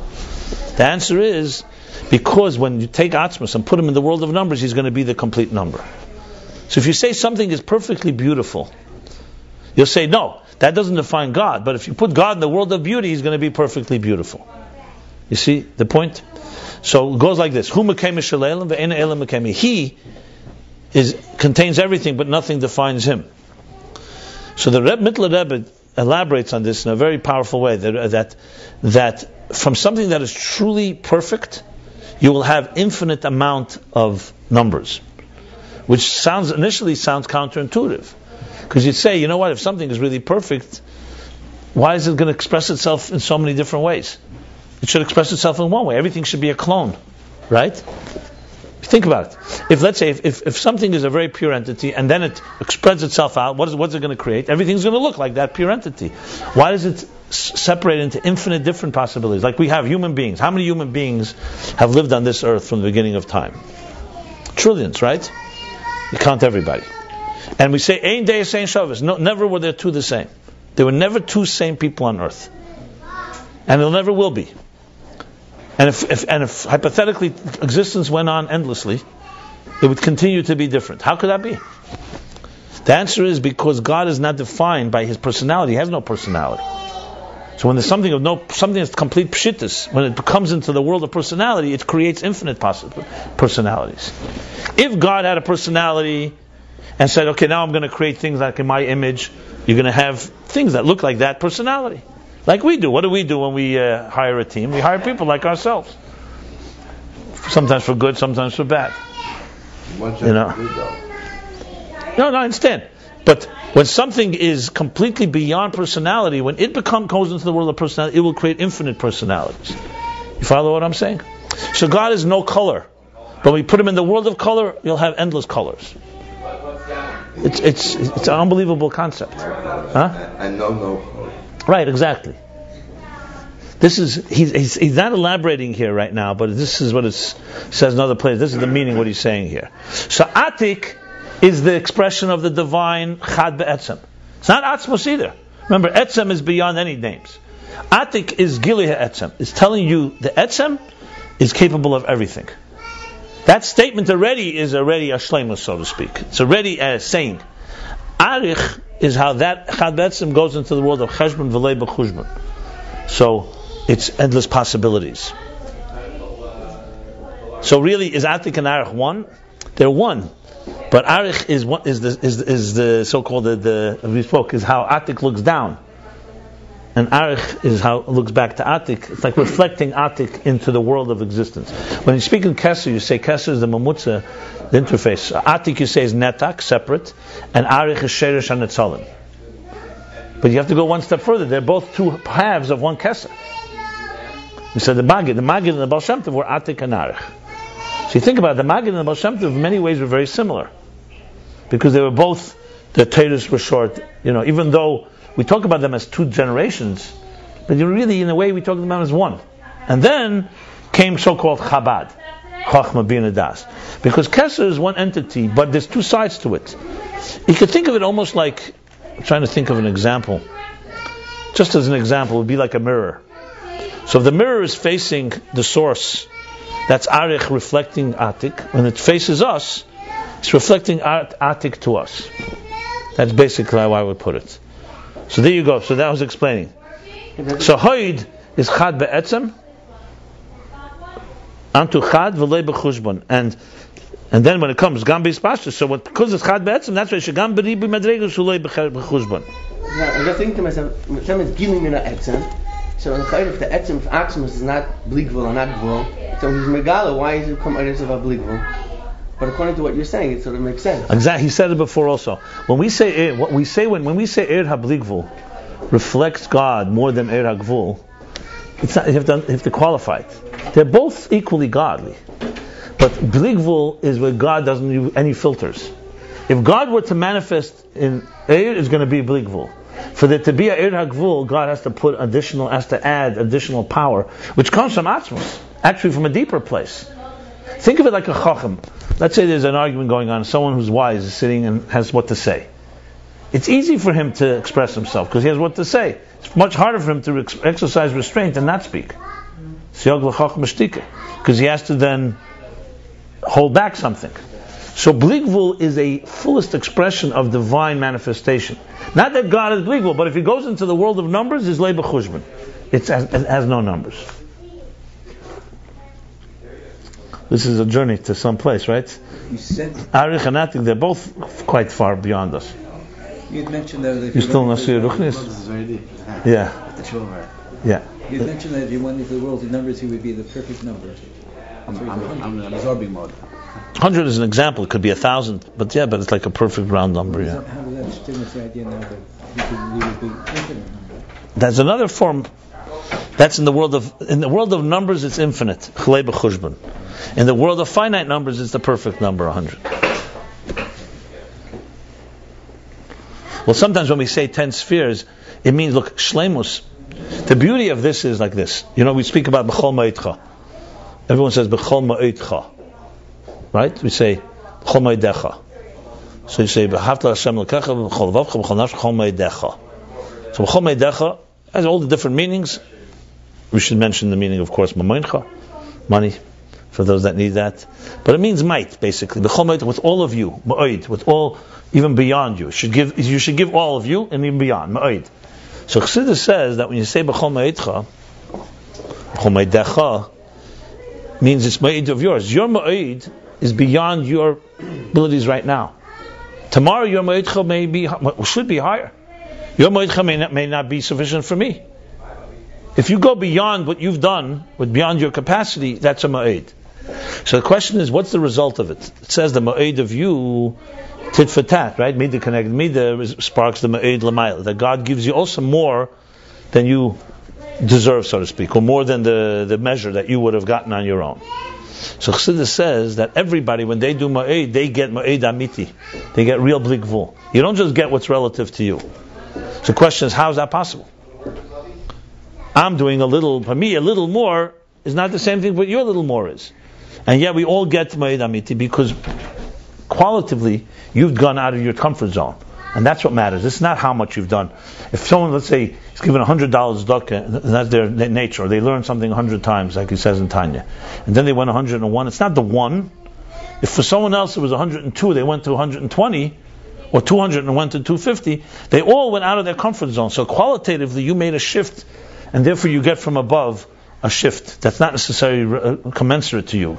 You get bli gvul amiti, basically. Why am I saying this?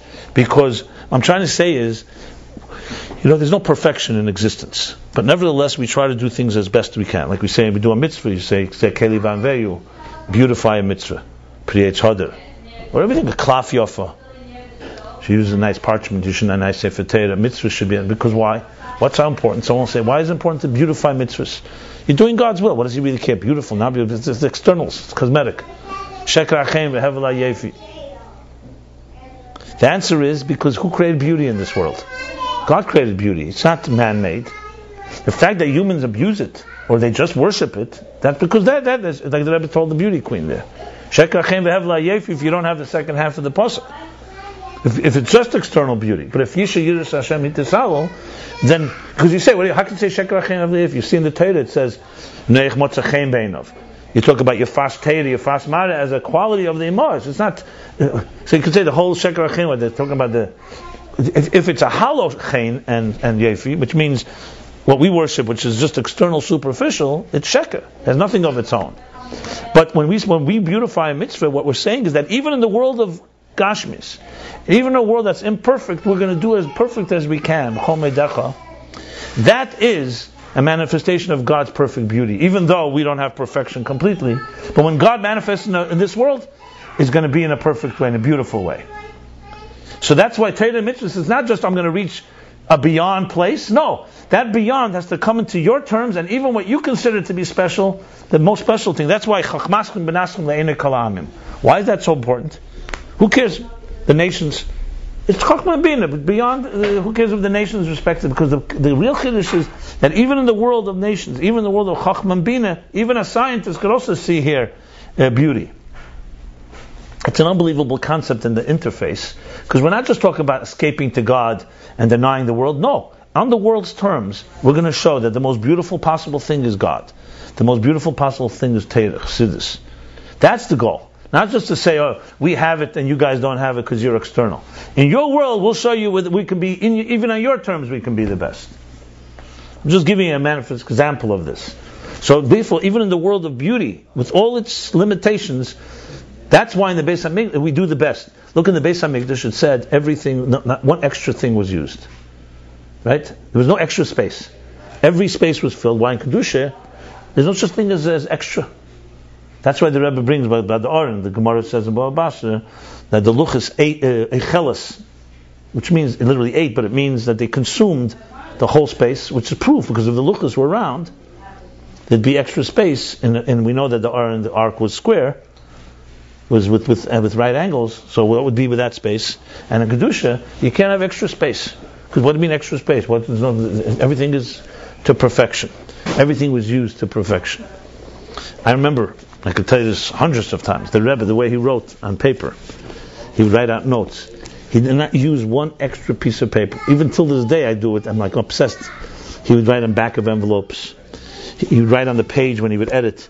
He'd fill in the page and not even write a little out of it. It was unbelievable how the value, like the Baal Tashchis to the extreme. You know the story with the Rebbe's pencil, right?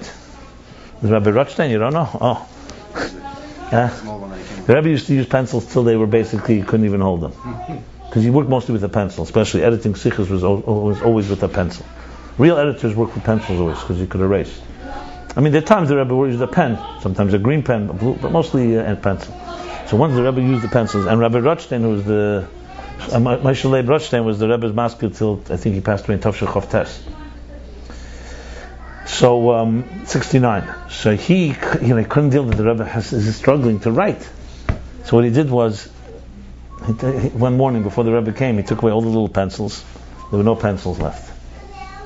And the Rebbe starts looking around for a pencil in the morning, and he's standing there, and he was a little like a sort of court jester.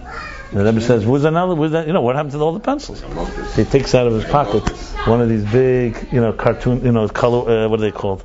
Carnival pencils, those. And the Rebbe burst out laughing. He didn't have to say. The Rebbe understood exactly what he meant. So he gave. But the Rebbe, this is the ultimate, not nothing. The point I'm trying to make is that, okay, so that's the point. So Atik, this really explains, it comes into the world of Ribuy Lei B'Chushbon. Here it says,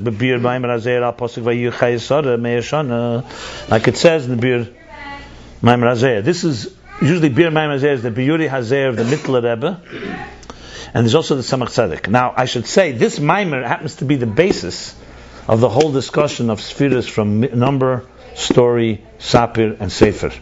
This same Maimer.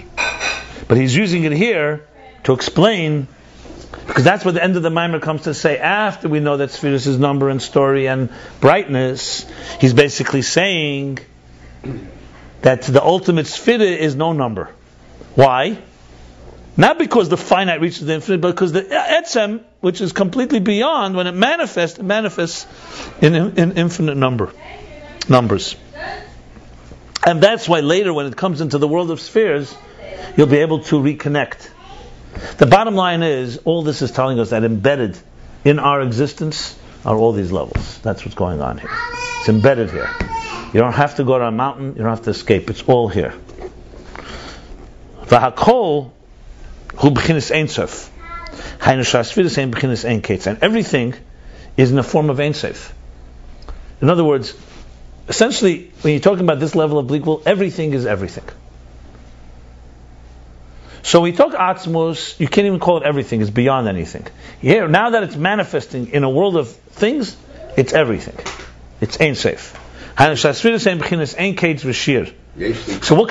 if you look at this level, it's the canvas, like he said, that has a potential for infinite possibilities, infinite letters, infinite expressions. They have no end and measurement in their ribuy, in their multitude. That means chad v'lei b'chushbon. So next Friday, when you say Pasach Elyo, think about this. Chad, now she's one. But even in the world of numbers, why does it express itself in Blikvul if it's chad? Why is expression dafik in Blikvul not? Because we're a world of rules, so it's shlemus of the other way? I would say the other way around. I say once it's going into the world of what's called Gvul and Blikvul, it's going to be the most. Whatever it is, it's going to be the most of. Put this level, it's like what it says in Torah Shalom by the Alter Rebbe, we learned it, that if he was in the Zman Tanoim, he would have been a Tana. If he was in Zman Ameroim, he'd be an Ameira. Wherever you put this level, is going to be the fullest level. And full as Blikvul is definitely more than Gvul. Not to say Gvul doesn't have its virtue, but it needs a special, God needs to put a special energy into existence for it to turn to Gvul. In other words, give God a car, and it will go Blikvul fast, basically. Unless you do something to stop it. What's the...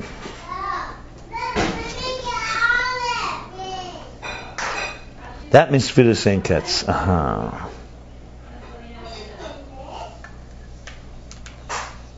The Gam Be'etzem Ein B'chinas Ein Ketz. So Ein Ketz doesn't just mean in their number. They're fundamentally they're without end. So in case you could say, you know what, there's not 10 spheres, there's not 20, there's not 100, there's infinite spheres.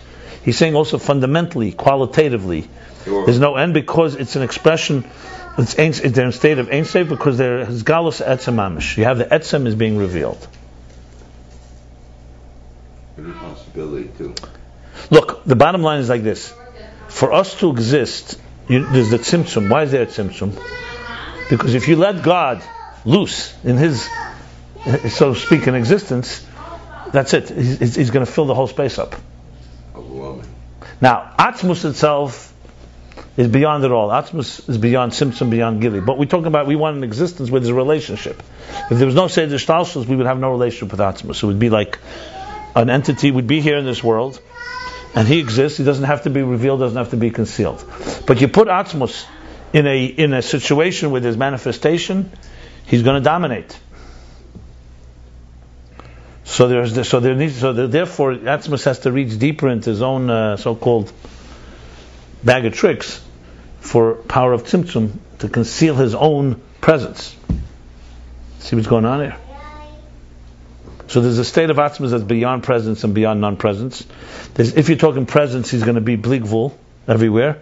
So he has to bring another power in, a tzimtzum, which is even deeper, that stops his presence from manifesting in a world of presence, and that we should be able to start seeping in a gili.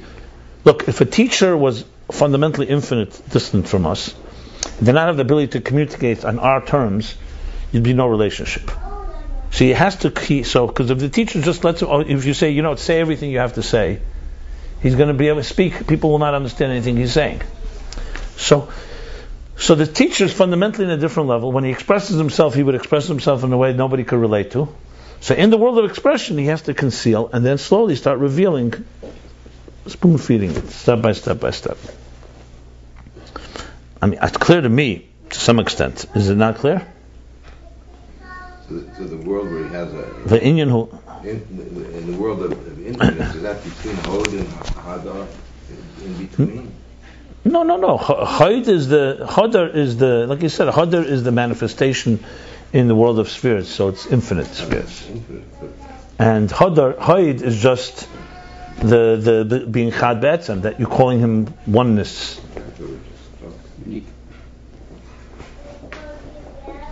Like I said, I think you could really say it's two sides of one coin. There's the so-called the Pshitus Atzmos, the total oneness. And then you say, how does that oneness, the other side of it is infinite possibilities. That's the key thing here. There's a beautiful mimer from the Mittler Rebbe said, I have to go back because he explains it very, very beautifully, this idea. Where is it? Yeah, some above. Huh? No, but the Mittler Rebbe's Hanocha. It's very interesting where he talks about exactly these two things in a very powerful way. He asked the question, he says, either it's going to be totally one or it's going to be infinite. How is it possible that it should be in between? Some structure. Because if God expresses himself, it's either infinite possibilities or everything is one. Total oneness. I think that's No, the answer is because there's a ratzon for that, but I'm saying, naturally, so to speak. Remember again, I always have to qualify. God doesn't need any of this. There's no such thing as naturally, but He created a world where it makes sense. And in a world of sense, we need to have this type of structure. There's no other way to connect. Because Bligvul is Bligvul and God is God, so you need to have this type of... I think it's an unbelievable concept.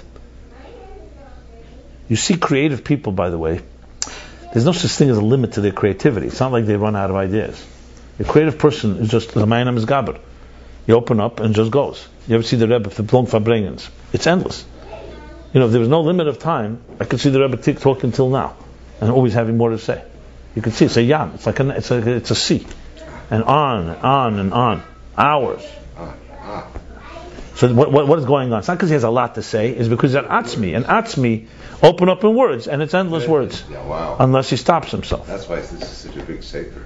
Yeah, this is very similar to this. It's Is it ever Shabbos still here writing? He's still writing it. What's the expression? What's the expression in Tefillah we say that if you gave me an ink and pen, I would write and not end up writing. Right, exactly. That's the idea. That even in the world, it also explains an interesting Gemara. The Gemara says in Brachos that if someone sees a rei uchlusa, uchlusa is 600,000 people. You have to make a bracha baruch hacham harazim. Rashi says, what does that mean? Baruch means a blessing for the wise one of secrets. So Rashi says, because someone that sees 600,000 is able to be sevel, is able to contain 600,000 different types of people, that's a chacham harav. Not everybody. That's Moshe Rabbeinu. It's not just he's seeing 600,000. It means he's relating, because most of us can relate to 2, 3, 5 people. How many people? So we can never make this back off, actually. You can make it if you see the person is like that. Yeah. But the point my point is, when we have friends, we may have different types of friends, but they're usually going to fit into a few categories, which fit our personality. Why? Because if you're a Rebbe, you would choose a certain type of people that you can work with. You're not going to choose everyone, because there's different adjectives we can use for certain people that you don't necessarily want in your camp. But Moshe Rabbeinu is in the Neshama Klolos. Whoever comes by, he can handle. Not just tolerate. He's able to, because there's a certain element that's beyond everything, and therefore he can be with everyone completely. Well, we're defined by our tzir. So when you find your nitfis in your tzir, as it's called, so your tzir is a certain shape. Okay, you have latitude for a certain amount of people. But you're not inviting everyone to your party. And the Rebbe will invite everyone to the party. But Rabbi Sachs says, first pulpit, when his first sermon he ever gave, the first night when he became rabbi in England, so he gave credit to the Rebbe because the Rebbe encouraged him to become a rabbi. So afterwards, a woman came over to him and said to him, "What's the difference between a Rebbe and a rabbi?" So he said, "You saw it here tonight. When a rabbi speaks, he could be speaking to 500 people, and everybody thinks he's speaking to someone else. And a Rebbe he could be speaking to 5,000 people, and everyone thinks he's speaking to him." That was what he said.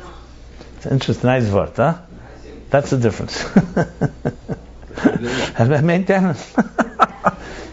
Like, when the guy speaks, he says in his own elbows. My class, sometimes I say something, so I see a wife elbowing her husband.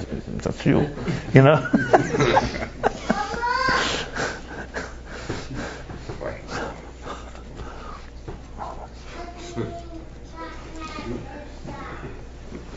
Okay, good. Chad v'loy b'chushbon is one level or 2 levels? It's Chad and then v'loy b'chushbon, or it's Chad and then v'loy b'chushbon? And if I tell you both are right, what would you say? Atik and Arich. Does that help you?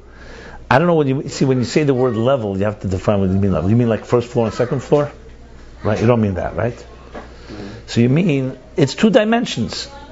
It's two qualitative levels. Let me ask you, 1 and 2. The number 1 and the number 2 are 2 levels in your mind. You could say they're 2, but they're also the same numbers. 1 goes to 2. This is essentially, think of it like you have an idea. You just asked me a question, right? The second before you asked the question, you thought of it, and then you said it. When you said it, is it a different level than when you thought it? The answer is yes or no. It's a different level because it's another step of expression. No, because it's the same thing in your thought. You just expressed yourself. I would say it's like that. This is an expression of a level that's there. But you have to understand levels. Here we're talking here, everything is very conceptual here, very theoretical. But you could apply, you can use examples. Look, the mile of all this, the reason we can relate to these ideas, even if we don't fully get it, is because everything in existence is a process. I just gave you an example. There's no such thing as an idea that doesn't go through a process. You have an idea, you find words, you express it. You argue, you ask questions.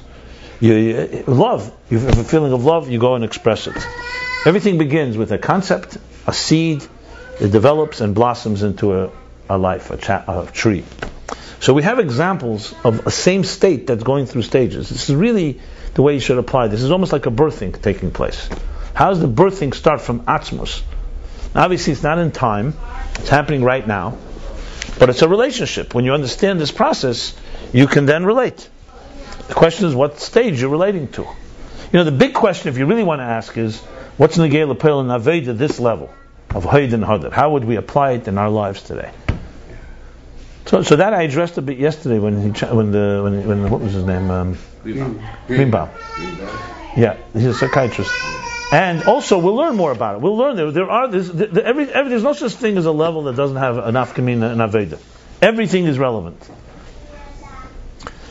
Okay, so let's continue, and we'll maybe after this chapter we'll see we still have a few things to go through here. Okay. There's always another chapter. Yeah, there's always another chapter. There's always another chapter. So. You guys. And when you end, it's maskifim haschal lashlam. You have to start again. So there's no such thing as ending. It's like a song. The Rebbe once by Fabrengen, talk about Ein Sof. The Rebbe was once at Fabrengen. I think it went till almost 5 in the morning. I think it's on tape. One of the Purim, and it was like, after so many hours, it's like almost you could not continue going forever. So the Rebbe smiled at the end of Fabrengen and says, "So now we'll take a little hefsek between one Fabrengen and the next." So I learned from that everything is one Fabrengen. It's just a matter. There's little breaks.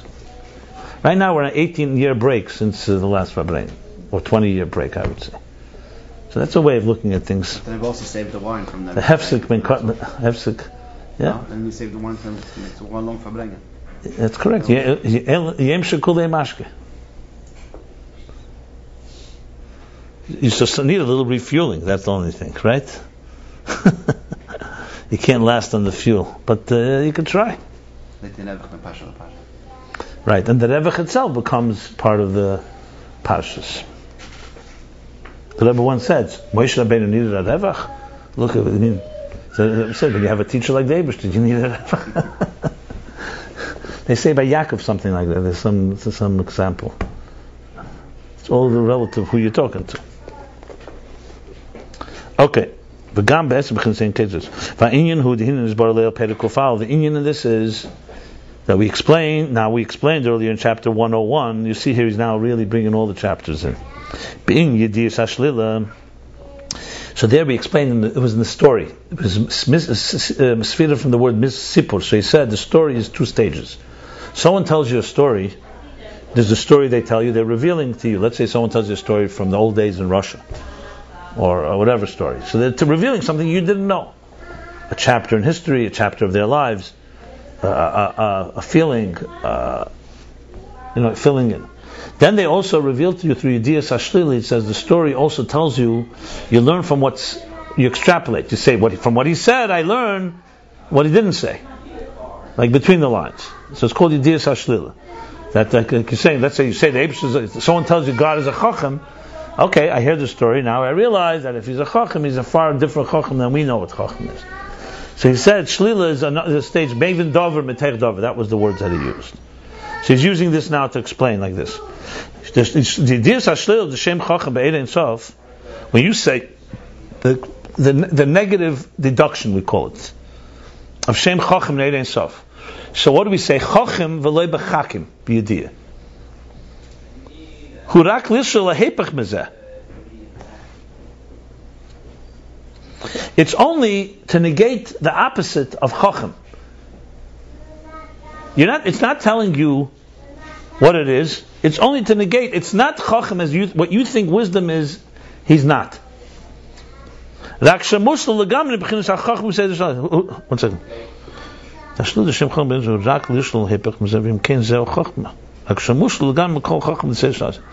In other words, it's not telling you he's beyond wisdom altogether. He's saying the wisdom you think it is, it's not. Meaning it is wisdom. Only thing is, it's not. It's mushal. It's what do we say? It's not. It negates completely the wisdom as it is in Seder Shtalshus. So when someone says to you, okay, did you understand the idea we just learned about, let's say, Atik? Say, well, whatever you understood, it's not that. But that doesn't mean it's not that you're out of the ballpark. You're on a different league. It means what you understand wisdom is, that's not God's wisdom. But it's still wisdom. That's really Yediyas Hashlila. Remember we learned in the previous chapter that in Atik you don't have Yediyas Hashlila like that. Atik doesn't even have that. So let's go back to what I said about beauty. If I see a beautiful thing in this world, if someone takes a Pri Eitz Hadar, or they do a mitzvah with beauty, or you saw the Rebbe walked like a king. I remember then, just as a small side, when my father printed after Rebbetzin Chaim Mushka pictures of the Rebbetzin, so he got it over his head Friday night, or the Spitz Chabad, how could you print pictures like that? So he says, what kind of Rebbetzin? You want a Rebbetzin that looks like one of these shmatas in I don't want to say which neighborhood he said, He says, yeah, our Rebbetzin was beautiful. They want them, for them, beauty doesn't belong in the realm of a Rebbetzin. Because their beauty is mushka's dika beauty. In other words, when you see something beautiful in this world, like we say in the Sifri, V'ahavtas Hashem Elokecha, Lasu Kadesha Tev Al Yotcha. You know, the Medrash says, what means to love God? Interesting definition in Medrash. Not that love God, that you should make God beloved. That anyone sees you and says, wow, that's a godly person, that will make me love. That's called Kiddush Hashem.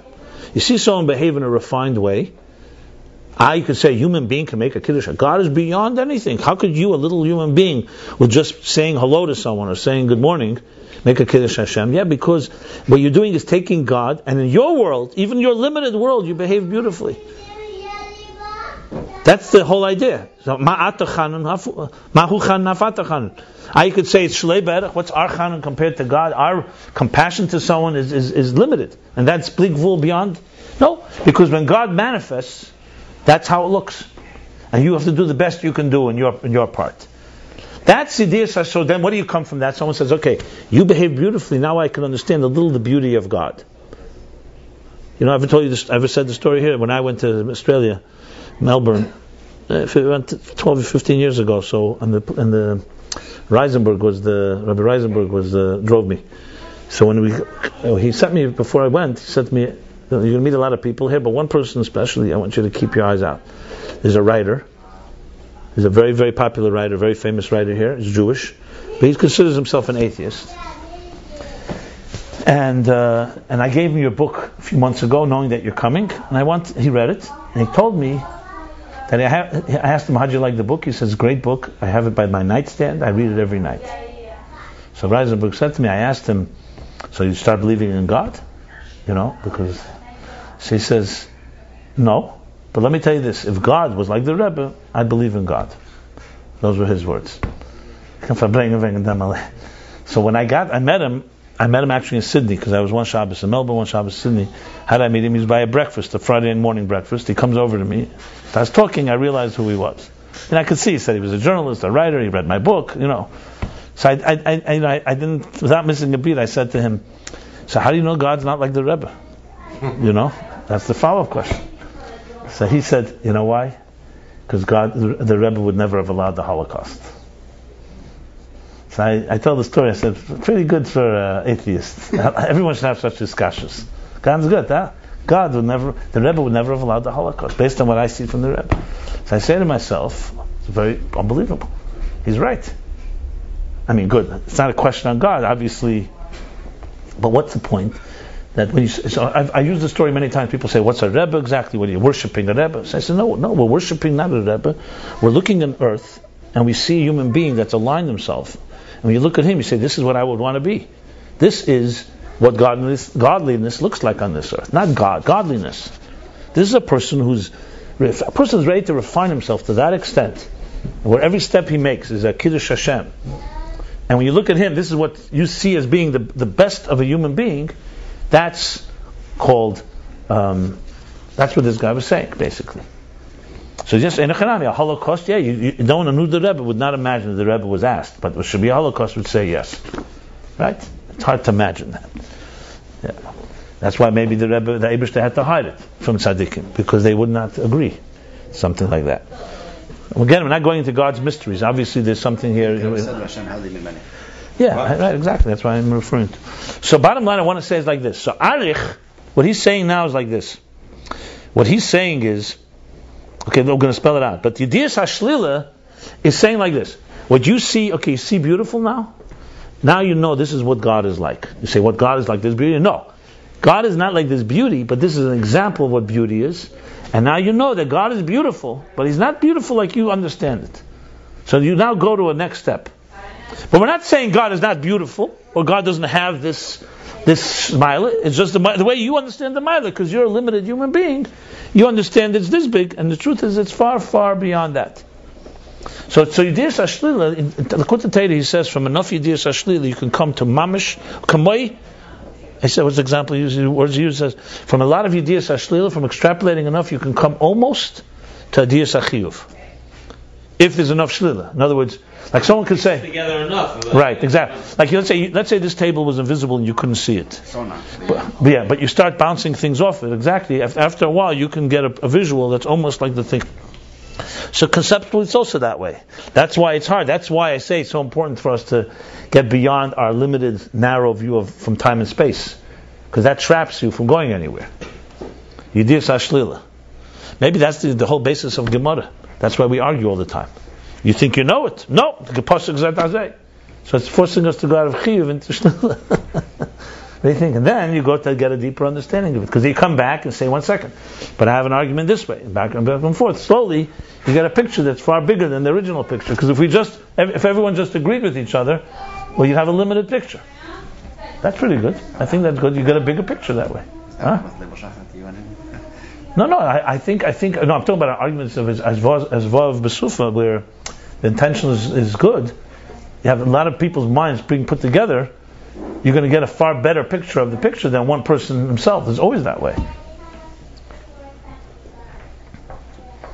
Okay, so that's Yidisha. So what do you say? So now he's saying Yidisha. Hurak lishla hepach mazev. Im kein zeh chachma rak shamush le legamre b'chin sachachma to say the shtalos. V'chein shem yachol. The same thing with the name Yachol, like Shem Chacham. Yachol, he could, he's able. Ukahai Gavna. So the same thing is, what means Yachol? You say God is able to do something. So you say, what does that mean? So let's just speak to a child or to ourselves. I'm able to right now lift up this table. God could also lift up this table. And you say, well, that's God's ability. You say, no. You know that he's able to do a lot more. What you think is able is not the ability of God, but it's still a capability. You follow? And we learned there and discussed it. The calls in Madreg Sof. That's not a level in Ein Sof. Kim hu haflos Ein Sof Baruch Hu. That's not Ein Sof itself, because Ein Sof itself is beyond Shlila. This is the hafla of Ein Sof. In other words, you're saying, what are you saying? I could lift up a ton. All of us can lift up 100 tons. We can build monuments. And God can do a lot more than that. More than that. Everything we can do is not describe what He's able. He's able, but not in what we think is able. It's something we can't even envision. But it's in the world of ability. That's hafla of Ein Sof. That's like the grandeur. That we are all wise, and God's wisdom is beyond our wisdom. So you're learning the hafla of Ein Sof. It's not Ein Sof itself, it's the grandeur, as we discussed that. It's the hafla, it's the grandeur, it's the grandiosity, the majesty of the divine wisdom and divine ability. Etc. So what's made Eino Madregas? I think he's saying not Etzem Ha'er. In other words, you're not getting. Shlila is just telling you how. I think. Let's see a few lines. I think that's what I have to go back to that chapter because he probably used that expression. But I think that's what he was saying, that there's a level that remains beyond. Beyond that flow. Yeah.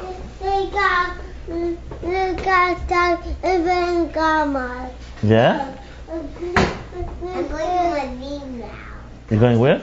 To a museum. You're going to the museum? Very nice. Welcome to my children. These are, as I said, two products of Lifnei Tzimtzum. They haven't yet been corrupted into our world, so you have a little taste of. That's how I look at it. I read Ein Beis, I look at them, I get a little taste, then we go back down to earth. Back on your heads, you know? After the coffee break. I think that's what he's saying, but let's see. And explain this. Yashlema, we can say it's al derech mashkos makabal ashita she'eres heim pshutim legamri. Okay. He's going to explain it according to the shita that the eres. Now remember, this drush, this hemshech, is according to the opinion that the shita that. Let me just explain what he's saying. He doesn't let go. He doesn't give us any breathing room. It's relentless. It's like one wave after another, you know. As we discussed, the stages of the energies of the flow goes like this. The etzem, we talked etzem ha'er hoid atik. Spashtus ha'er is hadar. We talked about sphere saying ketz. You know, in loy b'chushban, type of like infinite possibilities, etc.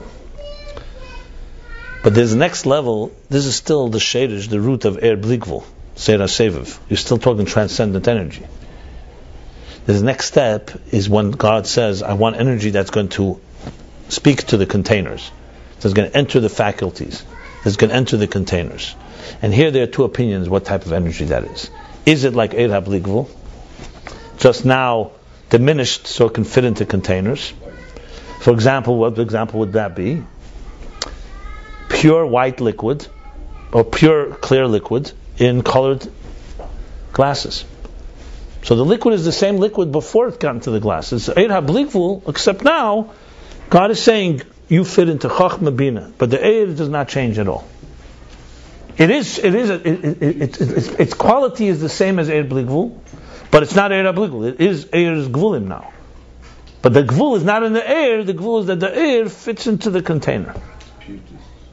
Or, and that's the opinion in this Hemshech, the Eir itself assumes a property of Chochmah and Bina. However, relative to the container, it's still unshaped. So, in other words, the liquid itself already has a color, so to speak. But it's revealed through the containers. That's what he explained, like Shammai and Hillel. When they heard from Shmaya Vavtayan, it wasn't just a pure idea they heard, and then this one decided it's chesed, lenient, and this one said stringent. In the idea, you have already both possibilities. Now, his container were gvura, so he took it this way. And the proof of that is, because sometimes you find Shammai is lenient. How's that possible? That means that because the energy itself has chesed, he can go back to the idea and derive from it a lenient version. So the idea has within it, except it's more amorphous. Now I discussed this at length, the difference between the opinions, but the Hemshech here is talking according to opinion 2, which obviously makes the unity of the interface stronger. Because if the energy has in it also the code language of the container, their connection is deeper. If the energy, on the other hand, doesn't have it, what you have is more elokus, more pshittus. So now he's bringing a proof to understand the levels of Eir HaBli Gvul. He's going now into Eir HaGvul. Well, let's put Eir Pnimi, I would say. It's not really Eir HaGvul, it's Eir that's now, we're now, not so we talked here, we said like this, the Eir Atzmi is Chad Be'etzim, it's oneness. Then there's a canvas, a parchment that's white light, infinite possibilities, infinite ways of making art. Now he arose in his will, Shir Atzmi, Allah B'Ritzeinei, he wants a world, and Shir Atzmi, and he envisioned now 10 spheres on this infinite light. Basically, Eish Chera and Eish Levena. Now darkened ink on top of a white parchment. These are 10 letters, they're called 10 spheres. The energy in these spheres, are they energy that's Bli Gvul or Pshittus, or do they have also some 10? And the Hemshech here, he's saying that even the energy has 10. And the other opinion that he's going to speak now about is says the energy here in the 10 letters, not in the parchment for sure is Bli Gvul. The 10 letters is also retains an element of Pshittus. Now, at the end of the day, Chassidus explains that even that opinion, also the fact that it can go into the glass and Bli Gvul can go in, is already a sign that it has something. And the opinion that holds that it has seer in it, you have to say also has pshittus. So the real difference at the end of the day, the argument is a subtle one, because they both are going into containers. It's just a question in Aveda would be like, what do you make more focus on? When you say Hashek L'Shan B'Shvei Sivan L'Hadlik Ner Chanukah, is the focus on Ner Chanukah from the Eir? Or is the focus on Hashek L'Shan B'Shvei Sivan, so to speak? In other words, is it on Kavanah Klolis or Kavanah Pratis? So that's really the difference is just a matter of how. In other words, you go crazier over the Digduk Kal of every shear when you eat matzah, or you're focusing more on the so-called the Eir Poshet within it. You get the idea. So now he's going to bring an example to understand. So to understand this, according to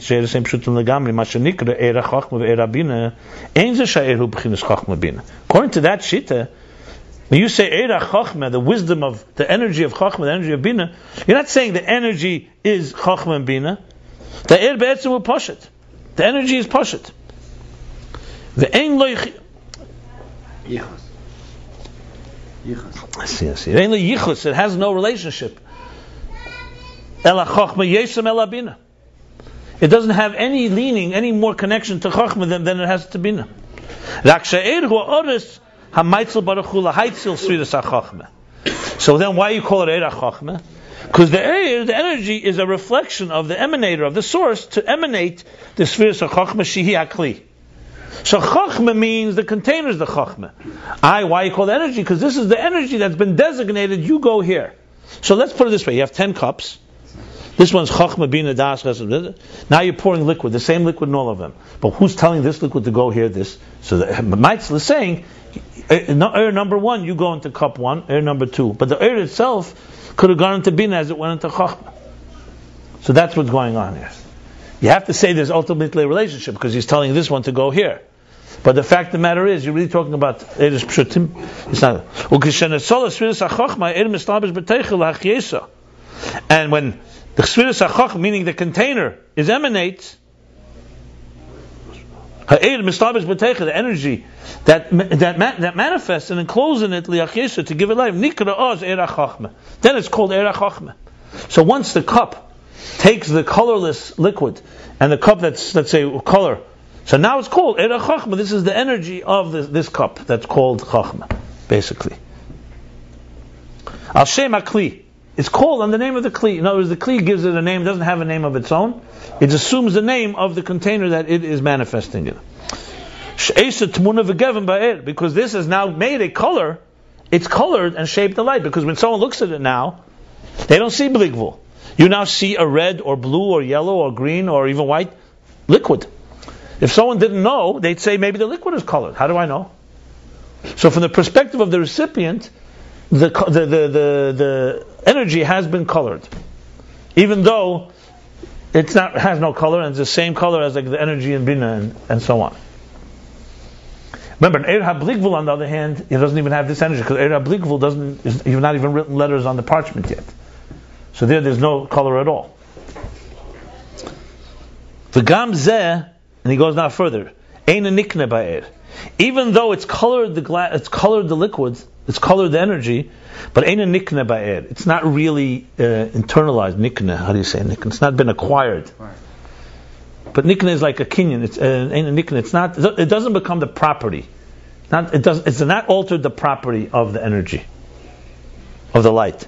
Rakshanirikain. Only it looks that way. Ba'er. Al derech moshla hamayim shemishtam lefigeven hakeli keneda. Like the example of water that changes according to the color of the container as it's known. So that's an example. According to this, the energy that sustains and brings into existence Chachma could have brought into existence Bina. It's not commensurate. Remember, we spoke about the faculties. The power of vision goes into your eye, not into your ear. Here he's saying no, because the energy is shapeless. It could have created. It could have brought into being Bina. The Chachma could have also created Bina. Because of the shapelessness of the energy on its own, it doesn't have a relationship to Chachma more than to Bina.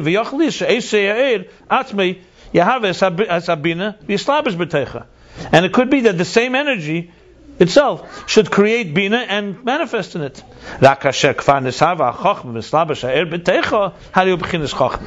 only thing is, after the fact, circumstantially, basically, since after the Chachma was created and in the container and it manifests, that's when it's in the level of Chachma.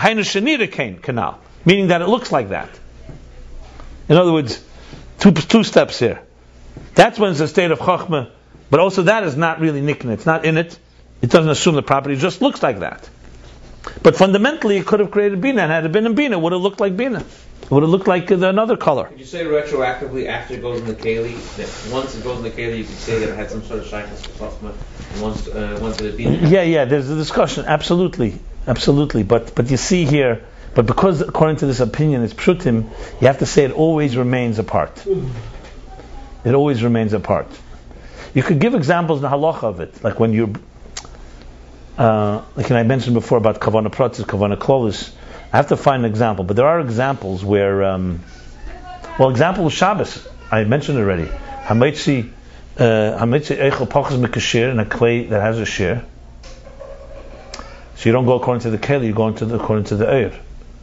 So you see there that the keli does not shape the eir. I mean, that's an example, but I don't know if that's a perfect example. You have to say that there's something. Look, in this another Maimorim, he speaks about, according to this Shita, what's the difference between the air the way before the higher level and then when it goes in. So you have to say there's something going on. Something is telling Chachma to go here. It's not just an accident. But at the same time, even as it goes, what he's focusing on the other side, even when it goes, it retains its so-called an exit clause. It's an exit strategy here. Would you say it's individuality, it's original shittas? Yeah. It's negei in Achdus Hashem at times. It retains that element.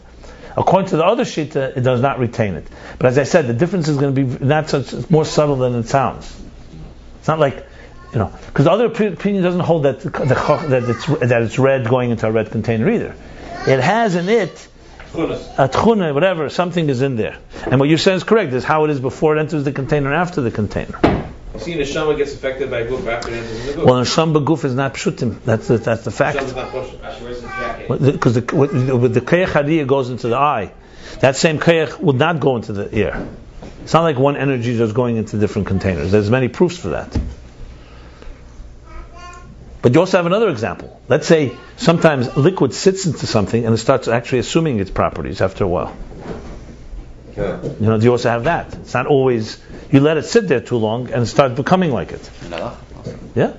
And Allah for sure, and kashrus and things like that. Time is a factor, yeah. Like overnight or something. Also kind of food and drink, yeah. Look, at the end of the day, it's all levels. You have both. V'im kain. Now 1 second. Now this is all to explain Eidin Seif HaBligvul. V'im kain, if that's the case, Mekol shkein sheyesh leim rekein be'Eidin Seif HaBligvul. If even the Eidis Pshutim, even the Eidis Pnimim, that go into the containers, retain their so-called lack of identity. Right?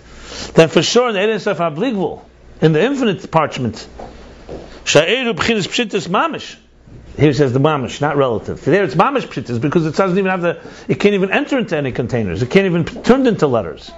Is there a din in Safrus that before the Sefer starts writing, I mean, I know what he says, that there's like a state before he's actually writing the letters, there's some type of like Kavona Klolis, he's going to be writing a Sefer Taylor or a Mezuzah.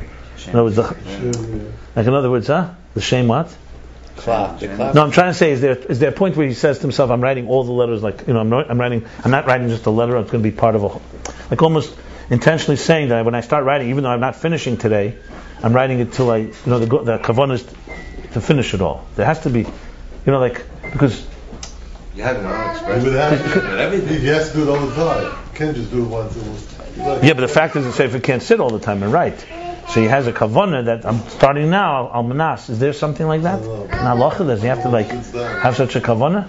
Because it would be a good example of before he starts writing, he's having all the letters in mind, and then comes the actual kavanah, aleph beis. I'm just thinking out loud. Okay, so kolshken edus of habligvul had eine beged b'chinas chachma bina is definitely not in the category. By the way, you don't have to do that. It's a fine. Yeah, it's not in the category of chachma bina. V'im came masha ana eimim shum kol mokem chacham v'yachol. Now, just talk about the idea of shlila, and therefore, when we say that he's nevertheless a chacham and a yachol, he's a chacham and yachol, and he's capable. She says chacham b'chachma v'yachol b'bina. Chacham is wisdom is in chachma v'yachol. He's not talking about yechelis here. It's clearly he's talking about an ability like bina. So the same energy that's in chachma, we're talking about Eir HaBligvul, is also in yechelis. Because in Eir Sof there's no containers. And that means that you can't say it's this and not that, chiyuv, in a directory. You can only negate. Meaning that they're not at all any personality or substance at all. I'm not clear what he's saying here. The whole thing began by saying that Shlila is only being Shel say he's not wise like we know wisdom. But he's wise in his own way.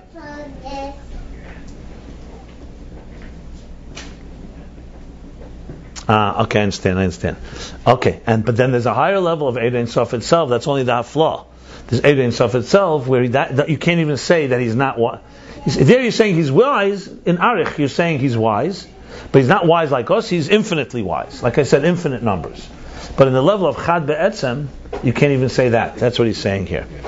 In Atik, you can't say that. Like here, and the Kal V'chemer is from Eresh Pshutim, because even on the lower level, you going now? Okay, you going to have fun? You going to go to the museum? Very nice. Okay. You can't even say that. You can't say he's not wise like we. He's not even calm together. And the Kal V'Chem is Pashut. Because even on the lower level, you can't even call it Chachma. It's only because it entered a container. So here for sure you can't. 1 second. So would you say Yediyas HaShlila by Eretz Pshutim? So you could say it like this. It's Shlila. Like when you say the air that enters into Chachma, according to the opinion that's Pshutim, you could say Shlila, like Arich. You could say it's not Chachma like the container, but it has some Chana. You can't even say it has any Chachma. That's what he's saying. It has no Chachma. Even Shlila is not, even, there's no Shlila even in Eretz Pnimim. Wow. It's not applicable to Pshutim, the concept of Shlila. Can you really use Shlila by Pshutim? Wow, depends which level of Pshutim. There's relative Pshutim and there's extra. You see, you can't even say Shlila there. That's what he's saying. You can't say Shlila, right? Where according to the opinion, according to this Hemshech, not what he's saying here. You could say that Eir is Shlila. That's what you could say. That's what it is. That's a very beautiful way of putting it. Remember we said what's the difference between Eir and Keli according to the opinion that Eir does have image? Shlila. That Eir has Chachma in it, but it's not Chachma like the container. According to the Pshutim, you can't even say Chachma, even negate it. That's what he's saying. Okay. Follow what I just said. You want to say the Shlila itself is the Metzias of the according to the opinion of Eretz Mitziyarim, you can say it's Shlila. It's a Shlila of the Keli. That's how it looks. Yeah. No, not just that it looks. That's what it is. Not in this opinion, not here. I know. But here he's saying, so we bring that out. So even Eretz Pnimim, you can't say Shlila. So here, so you can't say V'zeu she'enim b'chinas chiv kim b'chinas Shlila. So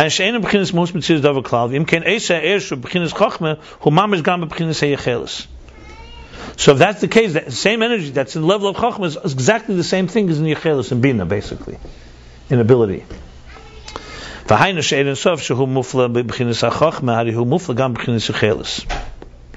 Meaning that this infinite light, that's Mufla b'chinas HaChachma, That's it?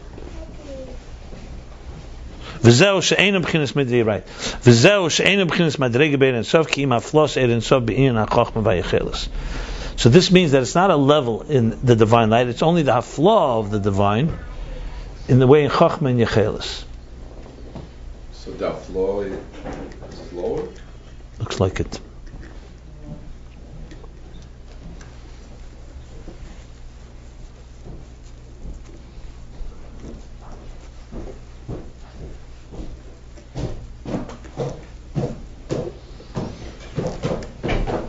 Basically means that they're not level, they're not different distinct levels. They're just the whole A is our plus, is our flow. What time is it? It's a little complicated here. I think he's saying. Let me read it. Let's read till the end. And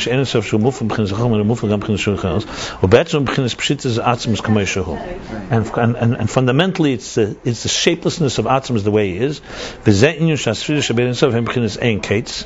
And this is the meaning that the spheres in the infinite light are without an end. They're fundamentally Ein Sof.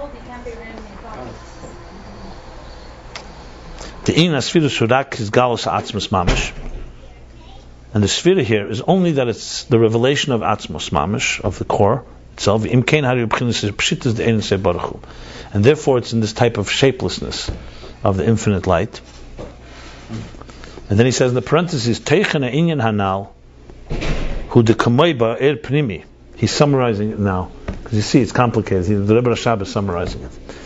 He says the content of what we just said, not the Kitzur, he's saying this in the Pnim, is that just like an air Pnimi, Lashita Shu B'chinas Pshittus Mamish, what I just said, that even an internalized energy, according to the opinion that it's shapeless energies, Kedim Shemahavas HaKelim, before they create and shape the containers, Chenu Ba'er Ein Sof, the same thing as an Eir Ein Sof in the Bligvul, Gam Kamesha Ano Emrim Ba'eshu Hu Chacham V'Yachol. Also the way we say that it is Chacham and able. Because it doesn't come into containers. He says, okay, this helps. This parenthesis is a key parenthesis. I got it.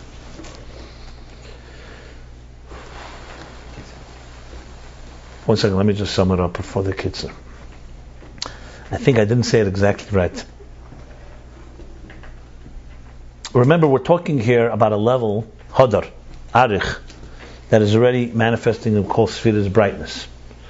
But it doesn't have the shape of Sfiras. It's Pshittas. He says it's Mamish ain't safe like the core. Right?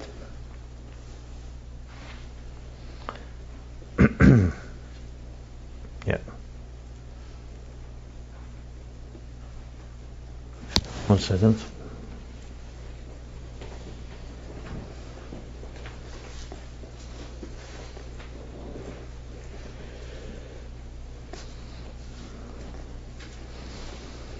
So he's saying like this: even if you were to say that this level has in it the potential for Chacham and Bina, you have to say from the proof from the Eresh Pshutim that's on a lower level that it does not really have a shape and form. That's what I said. After the it comes into the Post Keli. facto, retroactive. What you said before. After the it comes into the Keli, it's the same way.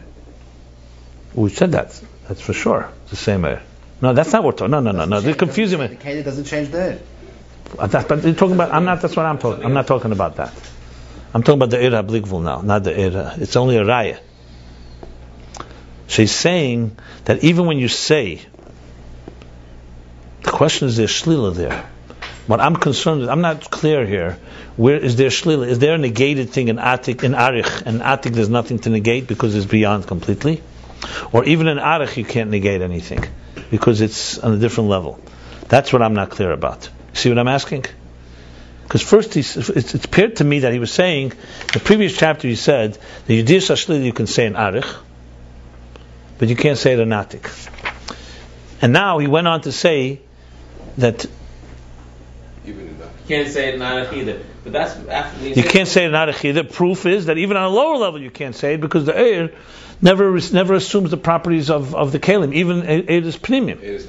So for sure, Eir Blikvul doesn't assume the properties. So if it doesn't assume the properties, you can't say negate. But he's saying, but then he says, when we say on this level that he's a chacham and he's able, we're not really mean that. We don't even mean shlila. We mean that he's completely beyond because the same power that gives chachma can give bina. That means pshitas. He's essentially also bringing that you can't say Yidish HaShlila in Arich. That's what it looks like to me. It began a little differently, but I think that's where he's ending up. Need to rehearse about Bislam on this. I got to think it through. There's the Hafla and there's the Erein Sof itself. Huh? Why is he going to follow to this shita, which he's not actually signing? First of all, the shita is a true shita, and no matter what. Secondly, the shita is a emes shita. So, and the tzvaris are emes. So, according to that shita, it helps us understand. If he was going to go now explain the shita that it's mitziyarim, he won't. He wants to make a point that Eir HaBlikvul is really beyond everything. Even according to the shita, it's mitziyarim. Yeah, but you understand it better according to the shita of pshutim because it's a kolshkein then. In other words, according to the shita of mitziyarim, you could say the Eir HaBlikvul is something like the shita of pshutim in the Eir HaPnimim, but it's not exactly, obviously. Right. What I can't figure out is exactly where the shlila stops and where you still have something. There's something in the words haflav and seif and erein sof, like you pointed out. I have to read it again. Okay, but at least we get the picture here. Bottom line is that they're spheres, but they're einkets, and they're fundamentally different because they're in a state of pshitas of atzmus. So it's really a revelation. So all we know about God's personality, when we say God is a wise one and all that, Eidus and Kelim and Atzilus, you can talk in Eif and Chiyuv. Then there's a place where you have to say he's not Chakim v'lei b'chachmi yediyah. Then there's a place where you can't even say that. It's all God's power, and wherever that power manifests, it's a Chachma, he's going to be perfect Chachma. It's going to be beauty, perfect beauty. Sfiras Ein Sof. That type of, I think that's what he's really trying to say here. That when he manifests, it manifests in a pshitazdik way. The thing was, I thought that so that means Shlila is even a lower level than that. It's based on the pattern of the Rebbe goes, the Rebbe Shach goes. He always does that. He goes, I'll go higher and higher than even in Hay and higher. Yeah. So let's read the Kitzur. We'll go over it again. Maybe the next chapter will clarify. Kitzur v'zer sheshach sfiras gam be'erein sof. Maybe the summary will help. The Kitzur. And this is the meaning that there's sfiras possible in the infinite light. She'uin behirus. That's the brightness. Gilui ha'etzem reveals the core. Shezeo davke be'erein sof. That's precisely, specifically in the infinite light. Because the other light already has some type of shape, some type of definition. And because it's the extension of this dimension, arich, in other words, you could say spheres. Except they're ad ein ketz, meaning infinite spheres, and at the core, qualitatively, they're They're Ein Sof. They have no shape and form. According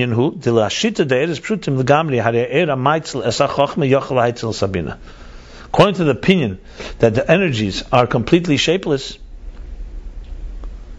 the energy that emanates wisdom, Chochmah, could also emanate Bina. So definitely this is the case in the infinite divine light that Ein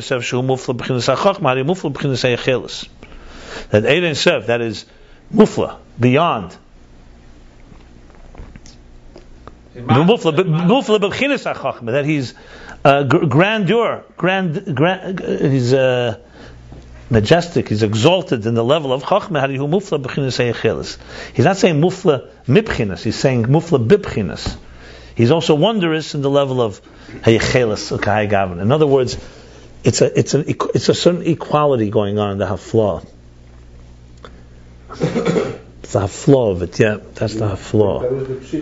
Right, he's bringing out the Pshitis. In other words, it doesn't really matter. If you're saying that he's infinite wisdom, infinite Bina, it doesn't matter it's Chachma Bina. It's infinite. One more Mufla than the other either. Because it's in a level of... But you could, for example... I'll give you an example. Let's say a physicist can appreciate the divine through physics. And he sees the grandiosity of God there. And someone else will see it in a different way. That's already in the tziyur. Right, that's what he's trying to say. There's no tziyur in it. We have to listen. This needs a little iyun. So what? It's good. I was getting a little complacent myself, so now it's time to wake up and realize, there's no cruising here, my friends. The plane gets to 30,000 feet. You can cruise. This is like this, Mount Everest. Yeah. It's like you're going like this all the time. Once in a while, is a psashtikal. Okay, let's stop here. Let me do that. We did chapter 124, page 240 and 241. Guys, you can learn it and give me your take on it. Listen.